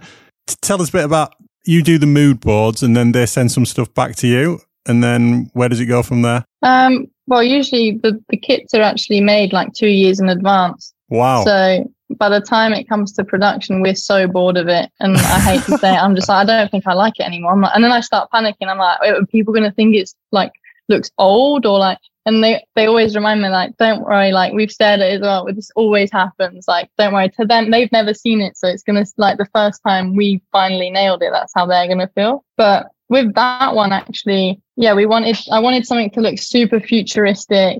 I felt like from all the catwalks I was seeing in fashion, that's kind of the way it was heading, so that was kind of the main topic of it. And then they actually said, oh, well, funny you say that, we've got a few mock-ups already of stuff like that, and that was one of them. And then that one, actually, out of all the ones we've done together, required the least amount of work. It was just like that. We loved it straight away. We were just like, yeah, let's go in. Cool. So not like the one that's coming next year. We've been working a lot on that one. You never get two easy ones in a row. No. Okay, so one last thing for me. I've mentioned it before. I always called you the queen of the first sector. It's actually quite like a mind-blowing to me. And I looked at your result of this year, and even though they were like a little bit under what you're doing in 2020 or 2021, you're still faster than your end result in the first splits. How do you do that? Like, is there something, how can you explain that? I really wonder. Well, I used to, if you look back from when like I first started racing elites, I would always win the last sector, and my first sector would be shocking. Dad would have a go at me all the time, saying that I had to get into the race run sooner. And I think that kind of stuck with me a bit, to be honest. I'm not going to lie. But also, I think as I've got older and like my routine works for me, and you know, Emmy, like all week I'm pretty chill, like not much is bothering me. You know, I don't know. As soon as I get in the gate, something just switches. Like it's just go time for me. And I think that's when I'm most focused. And as I start to go down the run, I relax a little bit more and maybe I'm not as focused. And usually I think out the gate it's power, isn't it? It's power and like it's instinct because everyone's adrenaline's so high. I think that's where a lot of people make their mistakes. And they get better as they go down. But I think I'm the opposite. That's where I thrive the most, like in a high pressure, high adrenaline environment. I love it. Like I just go into the flow state. So there's no secret really, but you can tell Cammy that. She's in the wardrobe behind that. Yeah, I can see her peeking through it now. She's over there. Well, look, thanks for making the time to come on the pod and for missing Whip Off and for talking so candidly about the concussion. It's great to see you back racing, but more importantly, it's great to see that you've got the love for it back. I really hope you can enjoy the rest of the season and have a lot of fun. Oh, thanks so much. Thanks for having me again. Pleasure. We'll be back with Roger Vieira after these messages. Expert suspension tuning and customization used to be the preserve of the pros. Not anymore. Let the expert team at JTech Suspension take care of your fork, shock, or drop a post to experience the feel of factory racing. With over 20 years experience, JTech Suspension are the OGs of buttery smooth suspension. Get the Pro Touch and get the best out of yourself and your bike. Visit j-tech-suspension.co.uk and chat to the experts in race-ready suspension.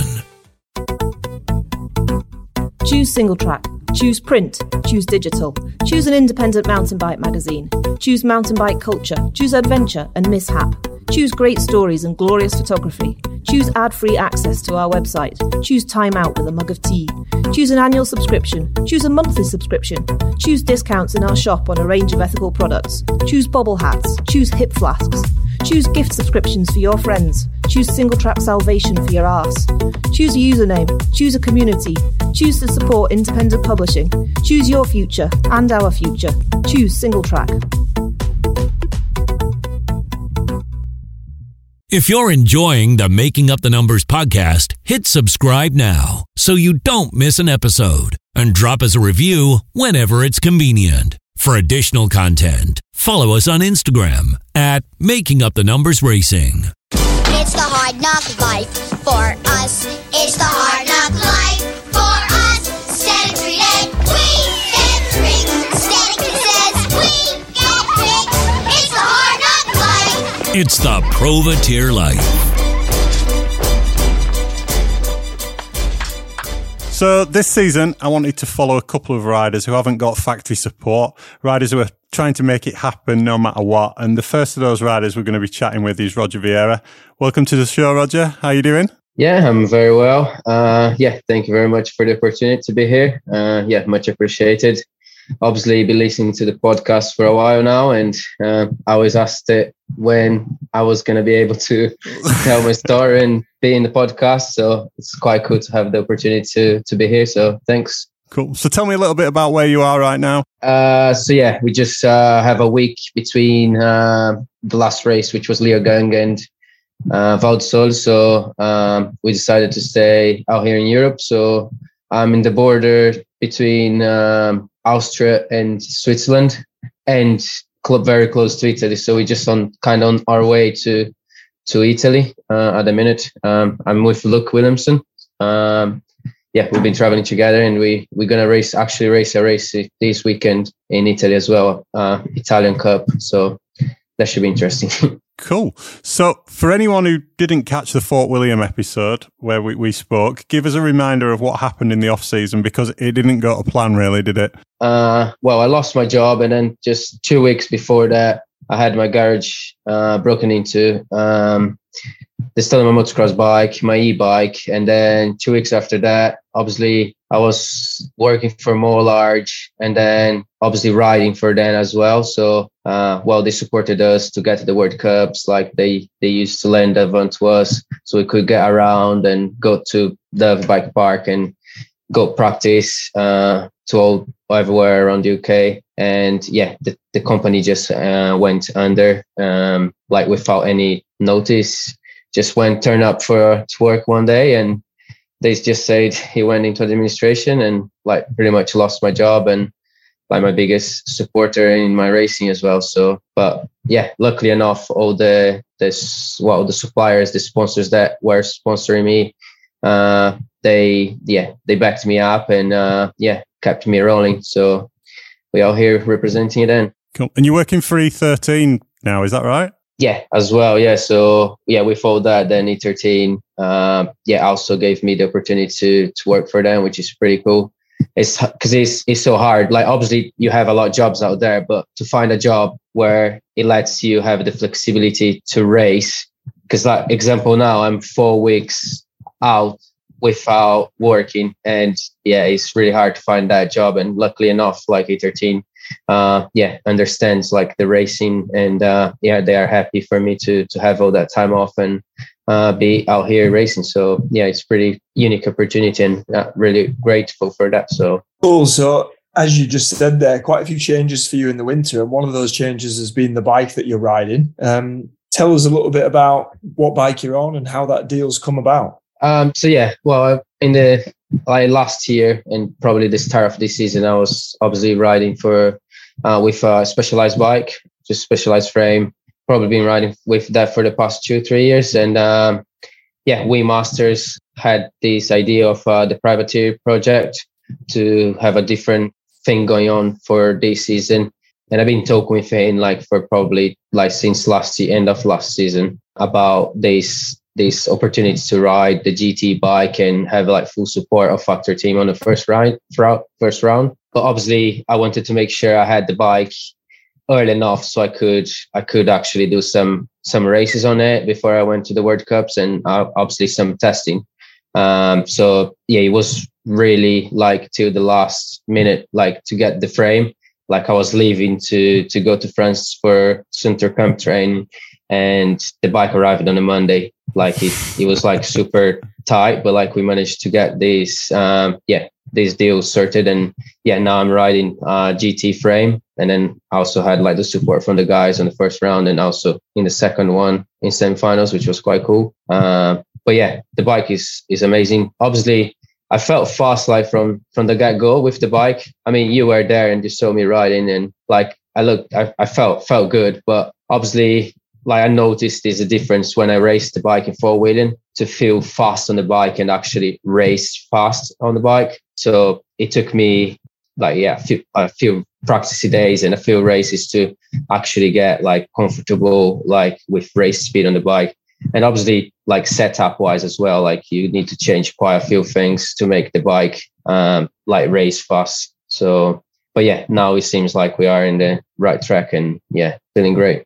So am I right in thinking that the GT is a little bit bigger than the Specialized you were on before, Roger? And do you feel like now you've got it set up to a point where you're happy with, or are you still working on things? Yeah, on the paper, when you look at reach wise, the GT is only 5 mil longer than the Specialized. But the reason it felt so much bigger is because the actual top tube of the bike is 15 mil longer. Okay. And then the seat tube is 10 mil shorter. So, but I managed to get a 45 mil stem on the bike, which bring the reach to the same as the Specialized.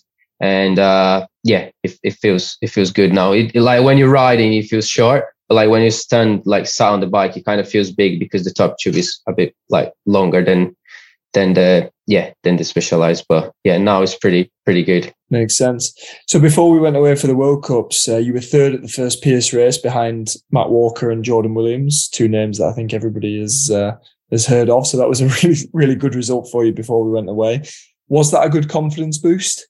Yeah, 100%. Obviously, I know I had raced a lot on the new bike. I only had raced in Fort William. So and I did good there, but my expectation for that race was to do a lot better than what I did. So my confidence was quite low because I struggled all week. Couldn't find the right setup for the bike, and just couldn't link together on race day, and just ended up like 27th or something like that. So I wasn't happy with that, and obviously had the opportunity to race this Pierce cycle race, and obviously my goal was to be top 3 because I knew like Matt and Jordan was there, and then I had like Luke there, Joe as well. They were good riders. So I thought if I had a top 3, it would be like a really positive result. So best of the rest kind of thing. Yeah, managed to do that, and obviously, that was like a big boost confidence. Like then, it kind of like it was what I needed just before going to the World Cup, because then I knew like the bike works, the bike is fast, and like I'm in pace. So everything was kind of in the right track to go and do well. So definitely was massive. So moving on to the last 2 weeks then, round 1 at Lenzerheide, you were under the GT tent with Wynn's new privateer program, getting the full factory experience. One of my good friends, Trev, was the mechanic for you that week. Shout out to Trev. How was it for you? Was it good? Yeah, it was really, really good. Obviously, I never have a mechanic. Like I guess like loads of privateer riders normally do have a mechanic, like they have someone there that can help them. And like, unfortunately, I never like have anyone that like is there to like actually do the mechanic for me. So like just having that alone was like massive. Just like being able to sit down like in the bike, like in the chair, and then just look Trev working on my bike. At the start, to be honest, I was quite like scared because like I know every single bolt on my bike that needs to be checked, and like like when you do it, you've done it. But like trusting someone else to do on my bike, I was like a bit like, oh, it's like I had to like go run through with him like every single bolt that like needed to be checked, even though like he probably would do it, but it was just like, I was like just like, oh, like I didn't know him as well, so like, but then he was great, and like the bike was faultless. Probably didn't help that I told you on the first day to keep an eye on him because he's always pissed. I knew you were joking.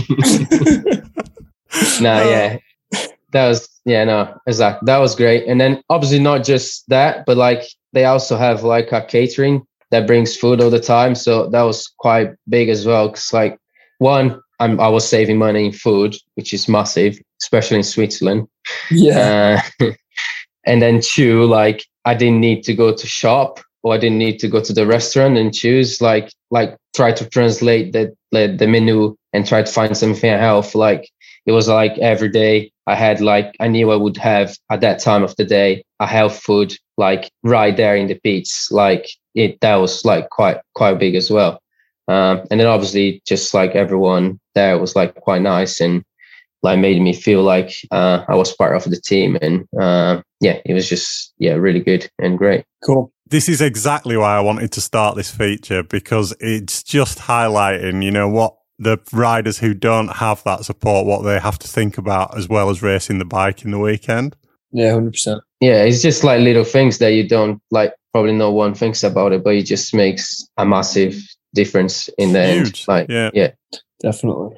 Well, it clearly worked because you were 20th in the qualifying with a really, great time. How did you feel coming off the back of that quali? Yeah, no, I mean, I was surprised when I crossed the line because I had done like a GoPro run just before I did my quali run, and I had done like a 3:54 on the GoPro, and I was really happy with that time. I was like, oh, this is probably going to like make like I will qualify safely. Looking into the junior times, I thought that was great. And then when I came down, obviously I was pushing, but I had quite a few mistakes at the top that like when I crossed the line, like I had a solid bottom, but quite a few mistakes at the top. And when I crossed the line, I wasn't sure if that run was faster than the practice run. And when I looked at the time, like it was 5 seconds faster than that run. Yeah. But if you asked me, like in the finish line before I see my time, I would never say that run was 5 seconds faster. So it was quite surprising. Like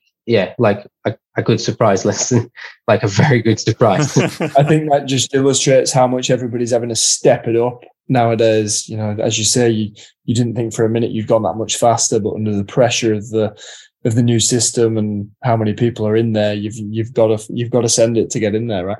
Yeah, exactly. Yeah, I think it was just I was making mistakes, but I never my pace never dropped. I stayed super consistent. But if you look at my splits at the top, I was quite slow. But then at the bottom, I was really fast. The splits were really good. Yeah. So yeah. So you went on to flat in semis at the top. Were you happy leaving Lenzerheide, knowing that the pace was there, or did you leave Lenzerheide a little bit annoyed that you'd not got a chance to, do your best race? Yeah, I think you would no one would ever leave it feeling completely happy. Obviously I was happy that I got top 20. I knew the speed was there.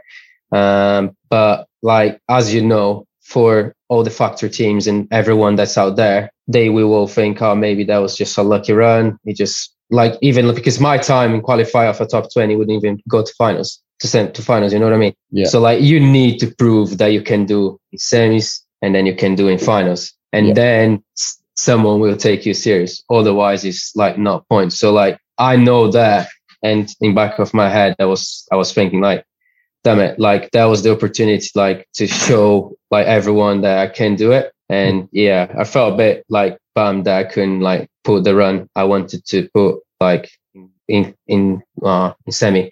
But at the same time, a flat tire, it's not really, it is my fault, but it's not really it happens. You know what I mean? It's a bit of unlucky. Yeah, it just happens. And yeah, it's better than have a crash, because then a crash, it's you felt the pressure, or you just went too fast, or something like that. But there was a guy in Lenzerheide, his name's not coming to me right now. You guys might have heard of him, but he had 2 punctures, didn't he, in 2 important runs.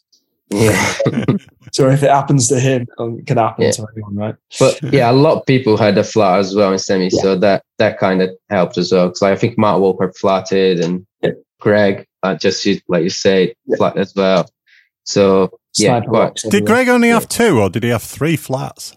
2. I think he had 3. Did he have one in quali as well? I thought he flatted in quali as well. No, I think he was maybe not just behind Dan in quali. I think he may have had an issue, but he definitely had flats in semis and finals, full flats. Yeah. Whereas quali, it might have been a slow one. I can't remember. So Roger, you've got this a little bit of a reputation now on the circuit of being this guy who spots these. They're not just extraordinary lines, but they're lines that people are kind of respecting a lot, and a lot of the time you see not just yourself on them, but the top riders as well. Talk us through how you're finding these lines so early in practice, because you're usually on them before anyone else. What's the tactic? What's the technique? I don't know really. For me, it's so normal, and then people started to tell me that I'm always in different lines. But for me, everyone was on those lines anyway. But then now that I know, I'm looking at track walk differently, trying to purposely find in different lines. But I don't know if that is good, because it's great to have these all good lines, but then at the end I'm asking myself, well, maybe the main line with confidence will be faster. And as a privateer, I don't have anyone in the hill looking at lines for me. So I don't know if the lines I'm doing are actually faster than the normal line or another line that a rider is doing.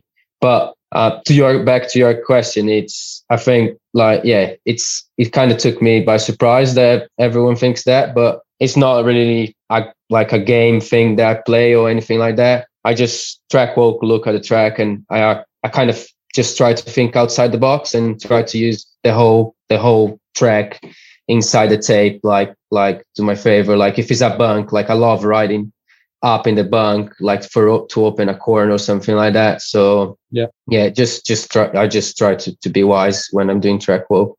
I've just remembered we track walked at Bala together, and you showed me that line off as you come up off the bus stops at the top.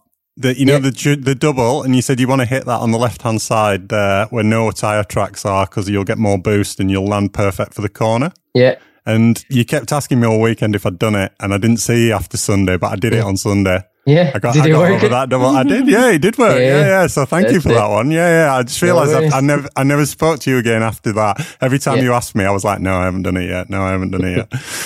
Yeah, well, that's good. That's good to hear. You haven't got your own line spotter, but if you keep doing what you're doing, you're certainly going to keep confusing everyone else's line spotters. So I think it's a good tactic.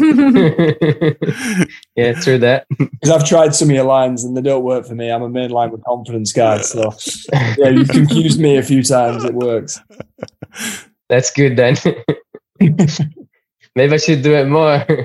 Oh, you can ask me for some lines, maybe. I'm the neutral. All right. And now are you still going to be on GT for the next round as well? No, it was just for the first round. And then because Taylor got hurt in Leogang, they kind of pulled me back in the program for semifinals. But yeah, it was just a one round race, really. Are you gonna ride Conti tires though? Nope, sorry. No line spottings for you. On to Leogang. Tell us a bit about who you've been traveling with and who you've been stopping with, like between the races and stuff so far. So I was lucky enough that my brother was working for Sunter in Lenzerheide and Leogang, so I got a lift with him to Lenzerheide, and then obviously Lenzerheide I stayed with the GT crew, so I had also accommodation sorted there as well, which was pretty good. And then in Leogang, obviously drove with my brother to Leogang as well, and then luckily Sunter let me stay on their truck, so I slept in the truck for the whole week in Leogang, which I mean, it was quite good because I was waking up like already in the pits, so I was pitting with them as well, me and Blanky, and then now my brother. Well, we had 2 days of shooting for O'Neill in Schladming just at the start of this week, and then my brother now went back to UK, and I'm with Luke now. He's driving me around. Well, we're driving around each other kind of thing. So Luke Williamson. Because I don't have a van, I don't have anything like out here. So yeah, me and Luke are just flagging around. We already had to rescue twice. I had to rescue him twice. He let the car. Yeah, the battery of the car ran flat like twice already, and we had to push it. But what? Yeah, we're here. Nice.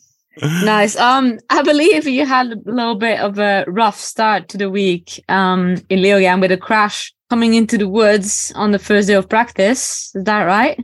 Yeah. Like I did the first run, and like I felt so good, and probably too good.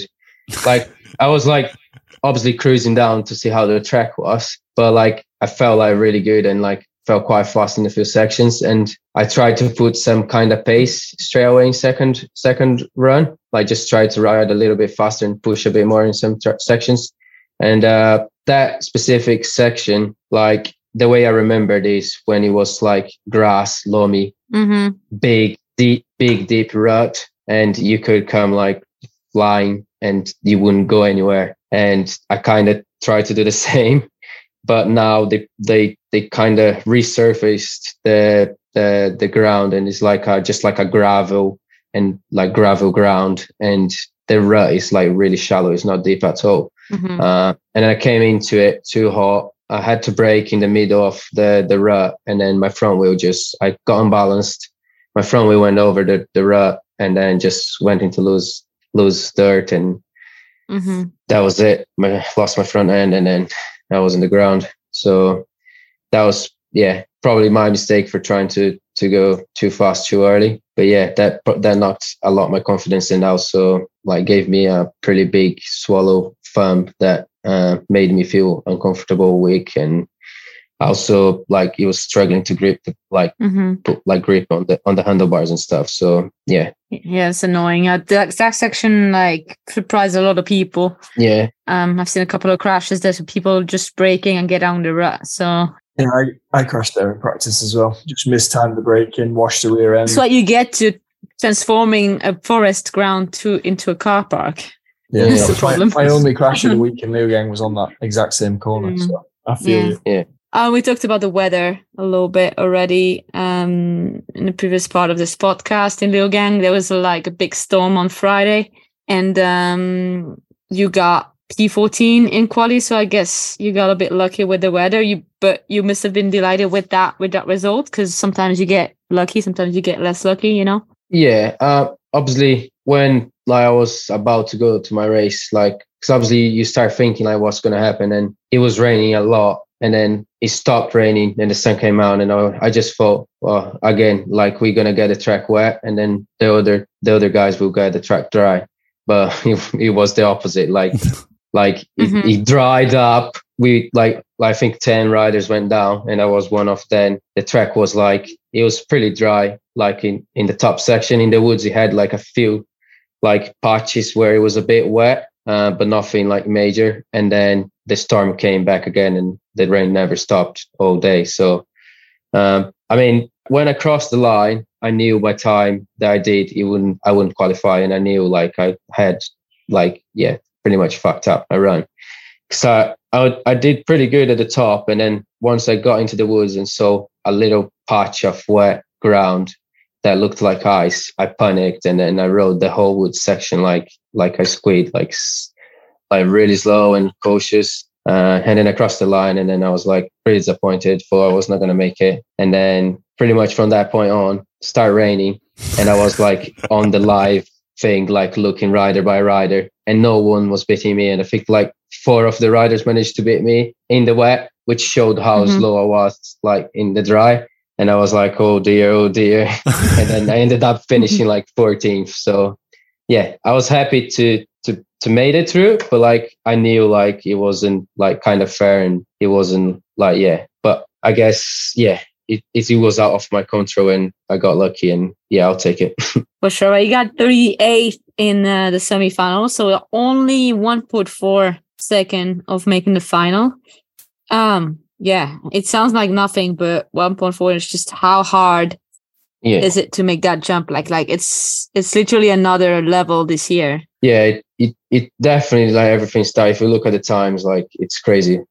Even in finals, if you look between that 301, 302 mark, I think it had 10 riders. It was pretty crazy. I think it was Jordan finished 13th or something like that, and he was literally a second off the podium. So everyone is riding really, really fast, and anything that it happens, if you have a mistake or anything, it will definitely affect your weekend. But going back to my semi-final run, because of the crash, that semi-final run was the only run that I actually kind of felt fast on track, because I went 8 seconds faster from quali to semi, and the condition of the track was pretty similar. It was a bit wetter, but not major. And that was the first time that I actually felt confident again back in the bike and managed to attack, which probably was too late. But it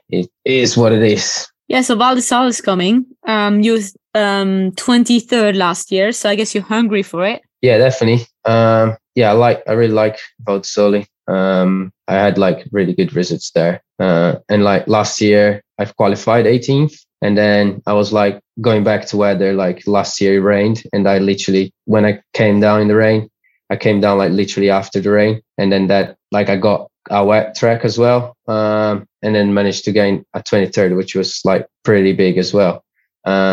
So definitely keen for it. And can't wait. Now that you had a couple of races this year, what do you think of the new format? Do you like the semi-final? Yeah, it's different. I still can't really say it much, because I didn't go through final, because for me till now I only been to semi-final, so everything felt qualify final for me at the moment. But when I was warming up in semi-final in Lenzerheide, and you up the hill, you doing your warm-up process, you're thinking about the track, you have all that pressure, and I just, for one moment, I just thought, fuck, I'm gonna need to do this again in a couple hours. It felt really mentally, not physically, but mentally, quite a lot to do in one day. But I guess you just get used to it.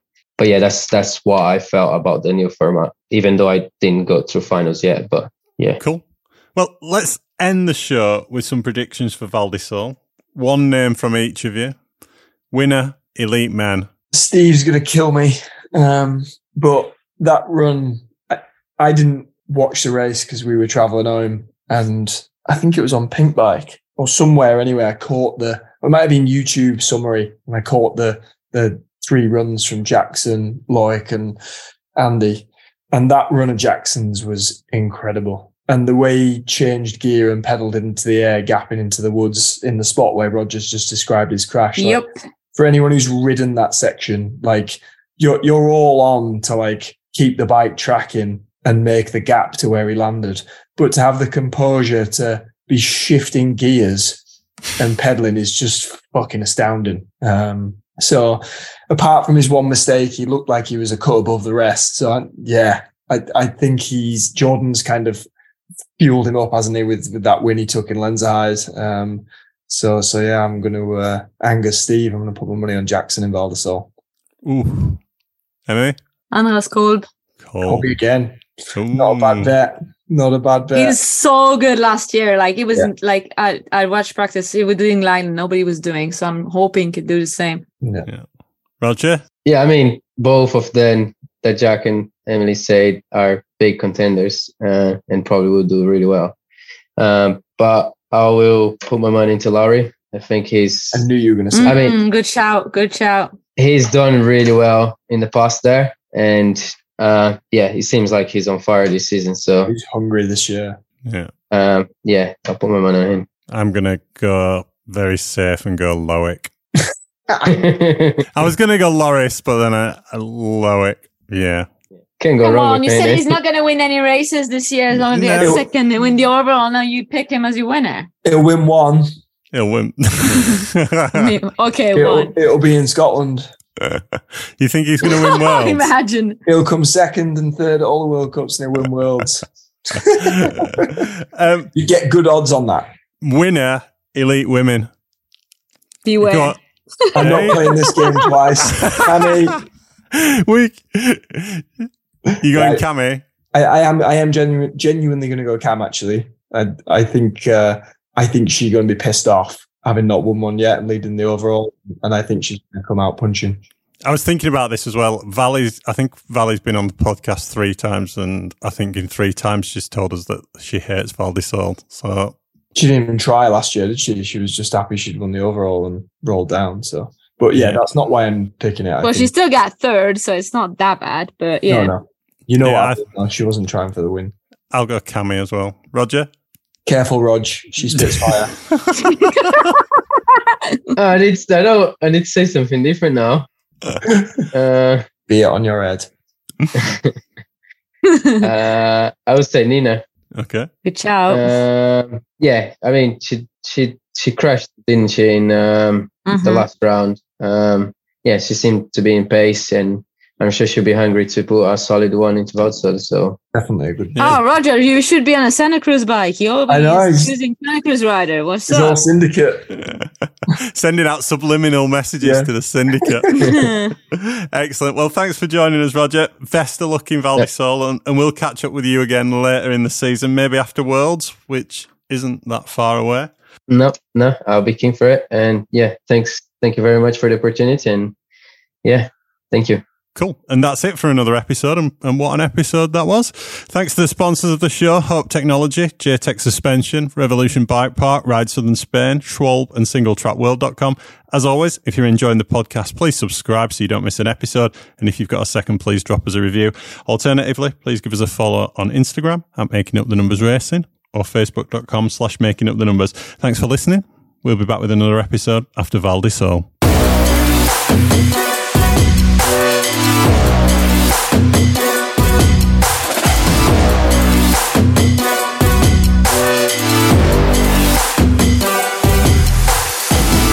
This has been the Mammoth production for Making Up the Numbers. Even when we're on a budget, we still deserve nice things. Quince is a place to scoop up stunning high-end goods for 50 to 80% less than similar brands. They have buttery soft cashmere sweaters starting at $50, luxurious Italian leather bags, and so much more. Plus, Quince only works with factories that use safe, ethical, and responsible manufacturing. Get the high-end goods you'll love without the high price tag with Quince. Go to quince.com/style for free shipping and 365-day returns. Mom deserves the best, and there's no better place to shop for Mother's Day than Whole Foods Market. They're your destination for unbeatable savings, from premium gifts to show-stopping flowers and irresistible desserts. Start by saving 33% with Prime on all body care and candles. Then get a 15-stem bunch of tulips for just $9.99 each with Prime. Round out Mom's menu with festive rosé, irresistible berry chantilly cake, and more special treats. Come celebrate Mother's Day at Whole Foods Market. Imagine the softest sheets you've ever felt. Now imagine them getting even softer over time. That's what you'll feel with Boll & Branch's organic cotton sheets. In a recent customer survey, 96% replied that Boll & Branch sheets get softer with every wash. Start getting your best night's sleep in these sheets that get softer and softer for years to come. Try their sheets with a 30-night guarantee. Plus, get 15% off your first order at bollandbranch.com. Code BUTTERY. Exclusions apply. See site for details.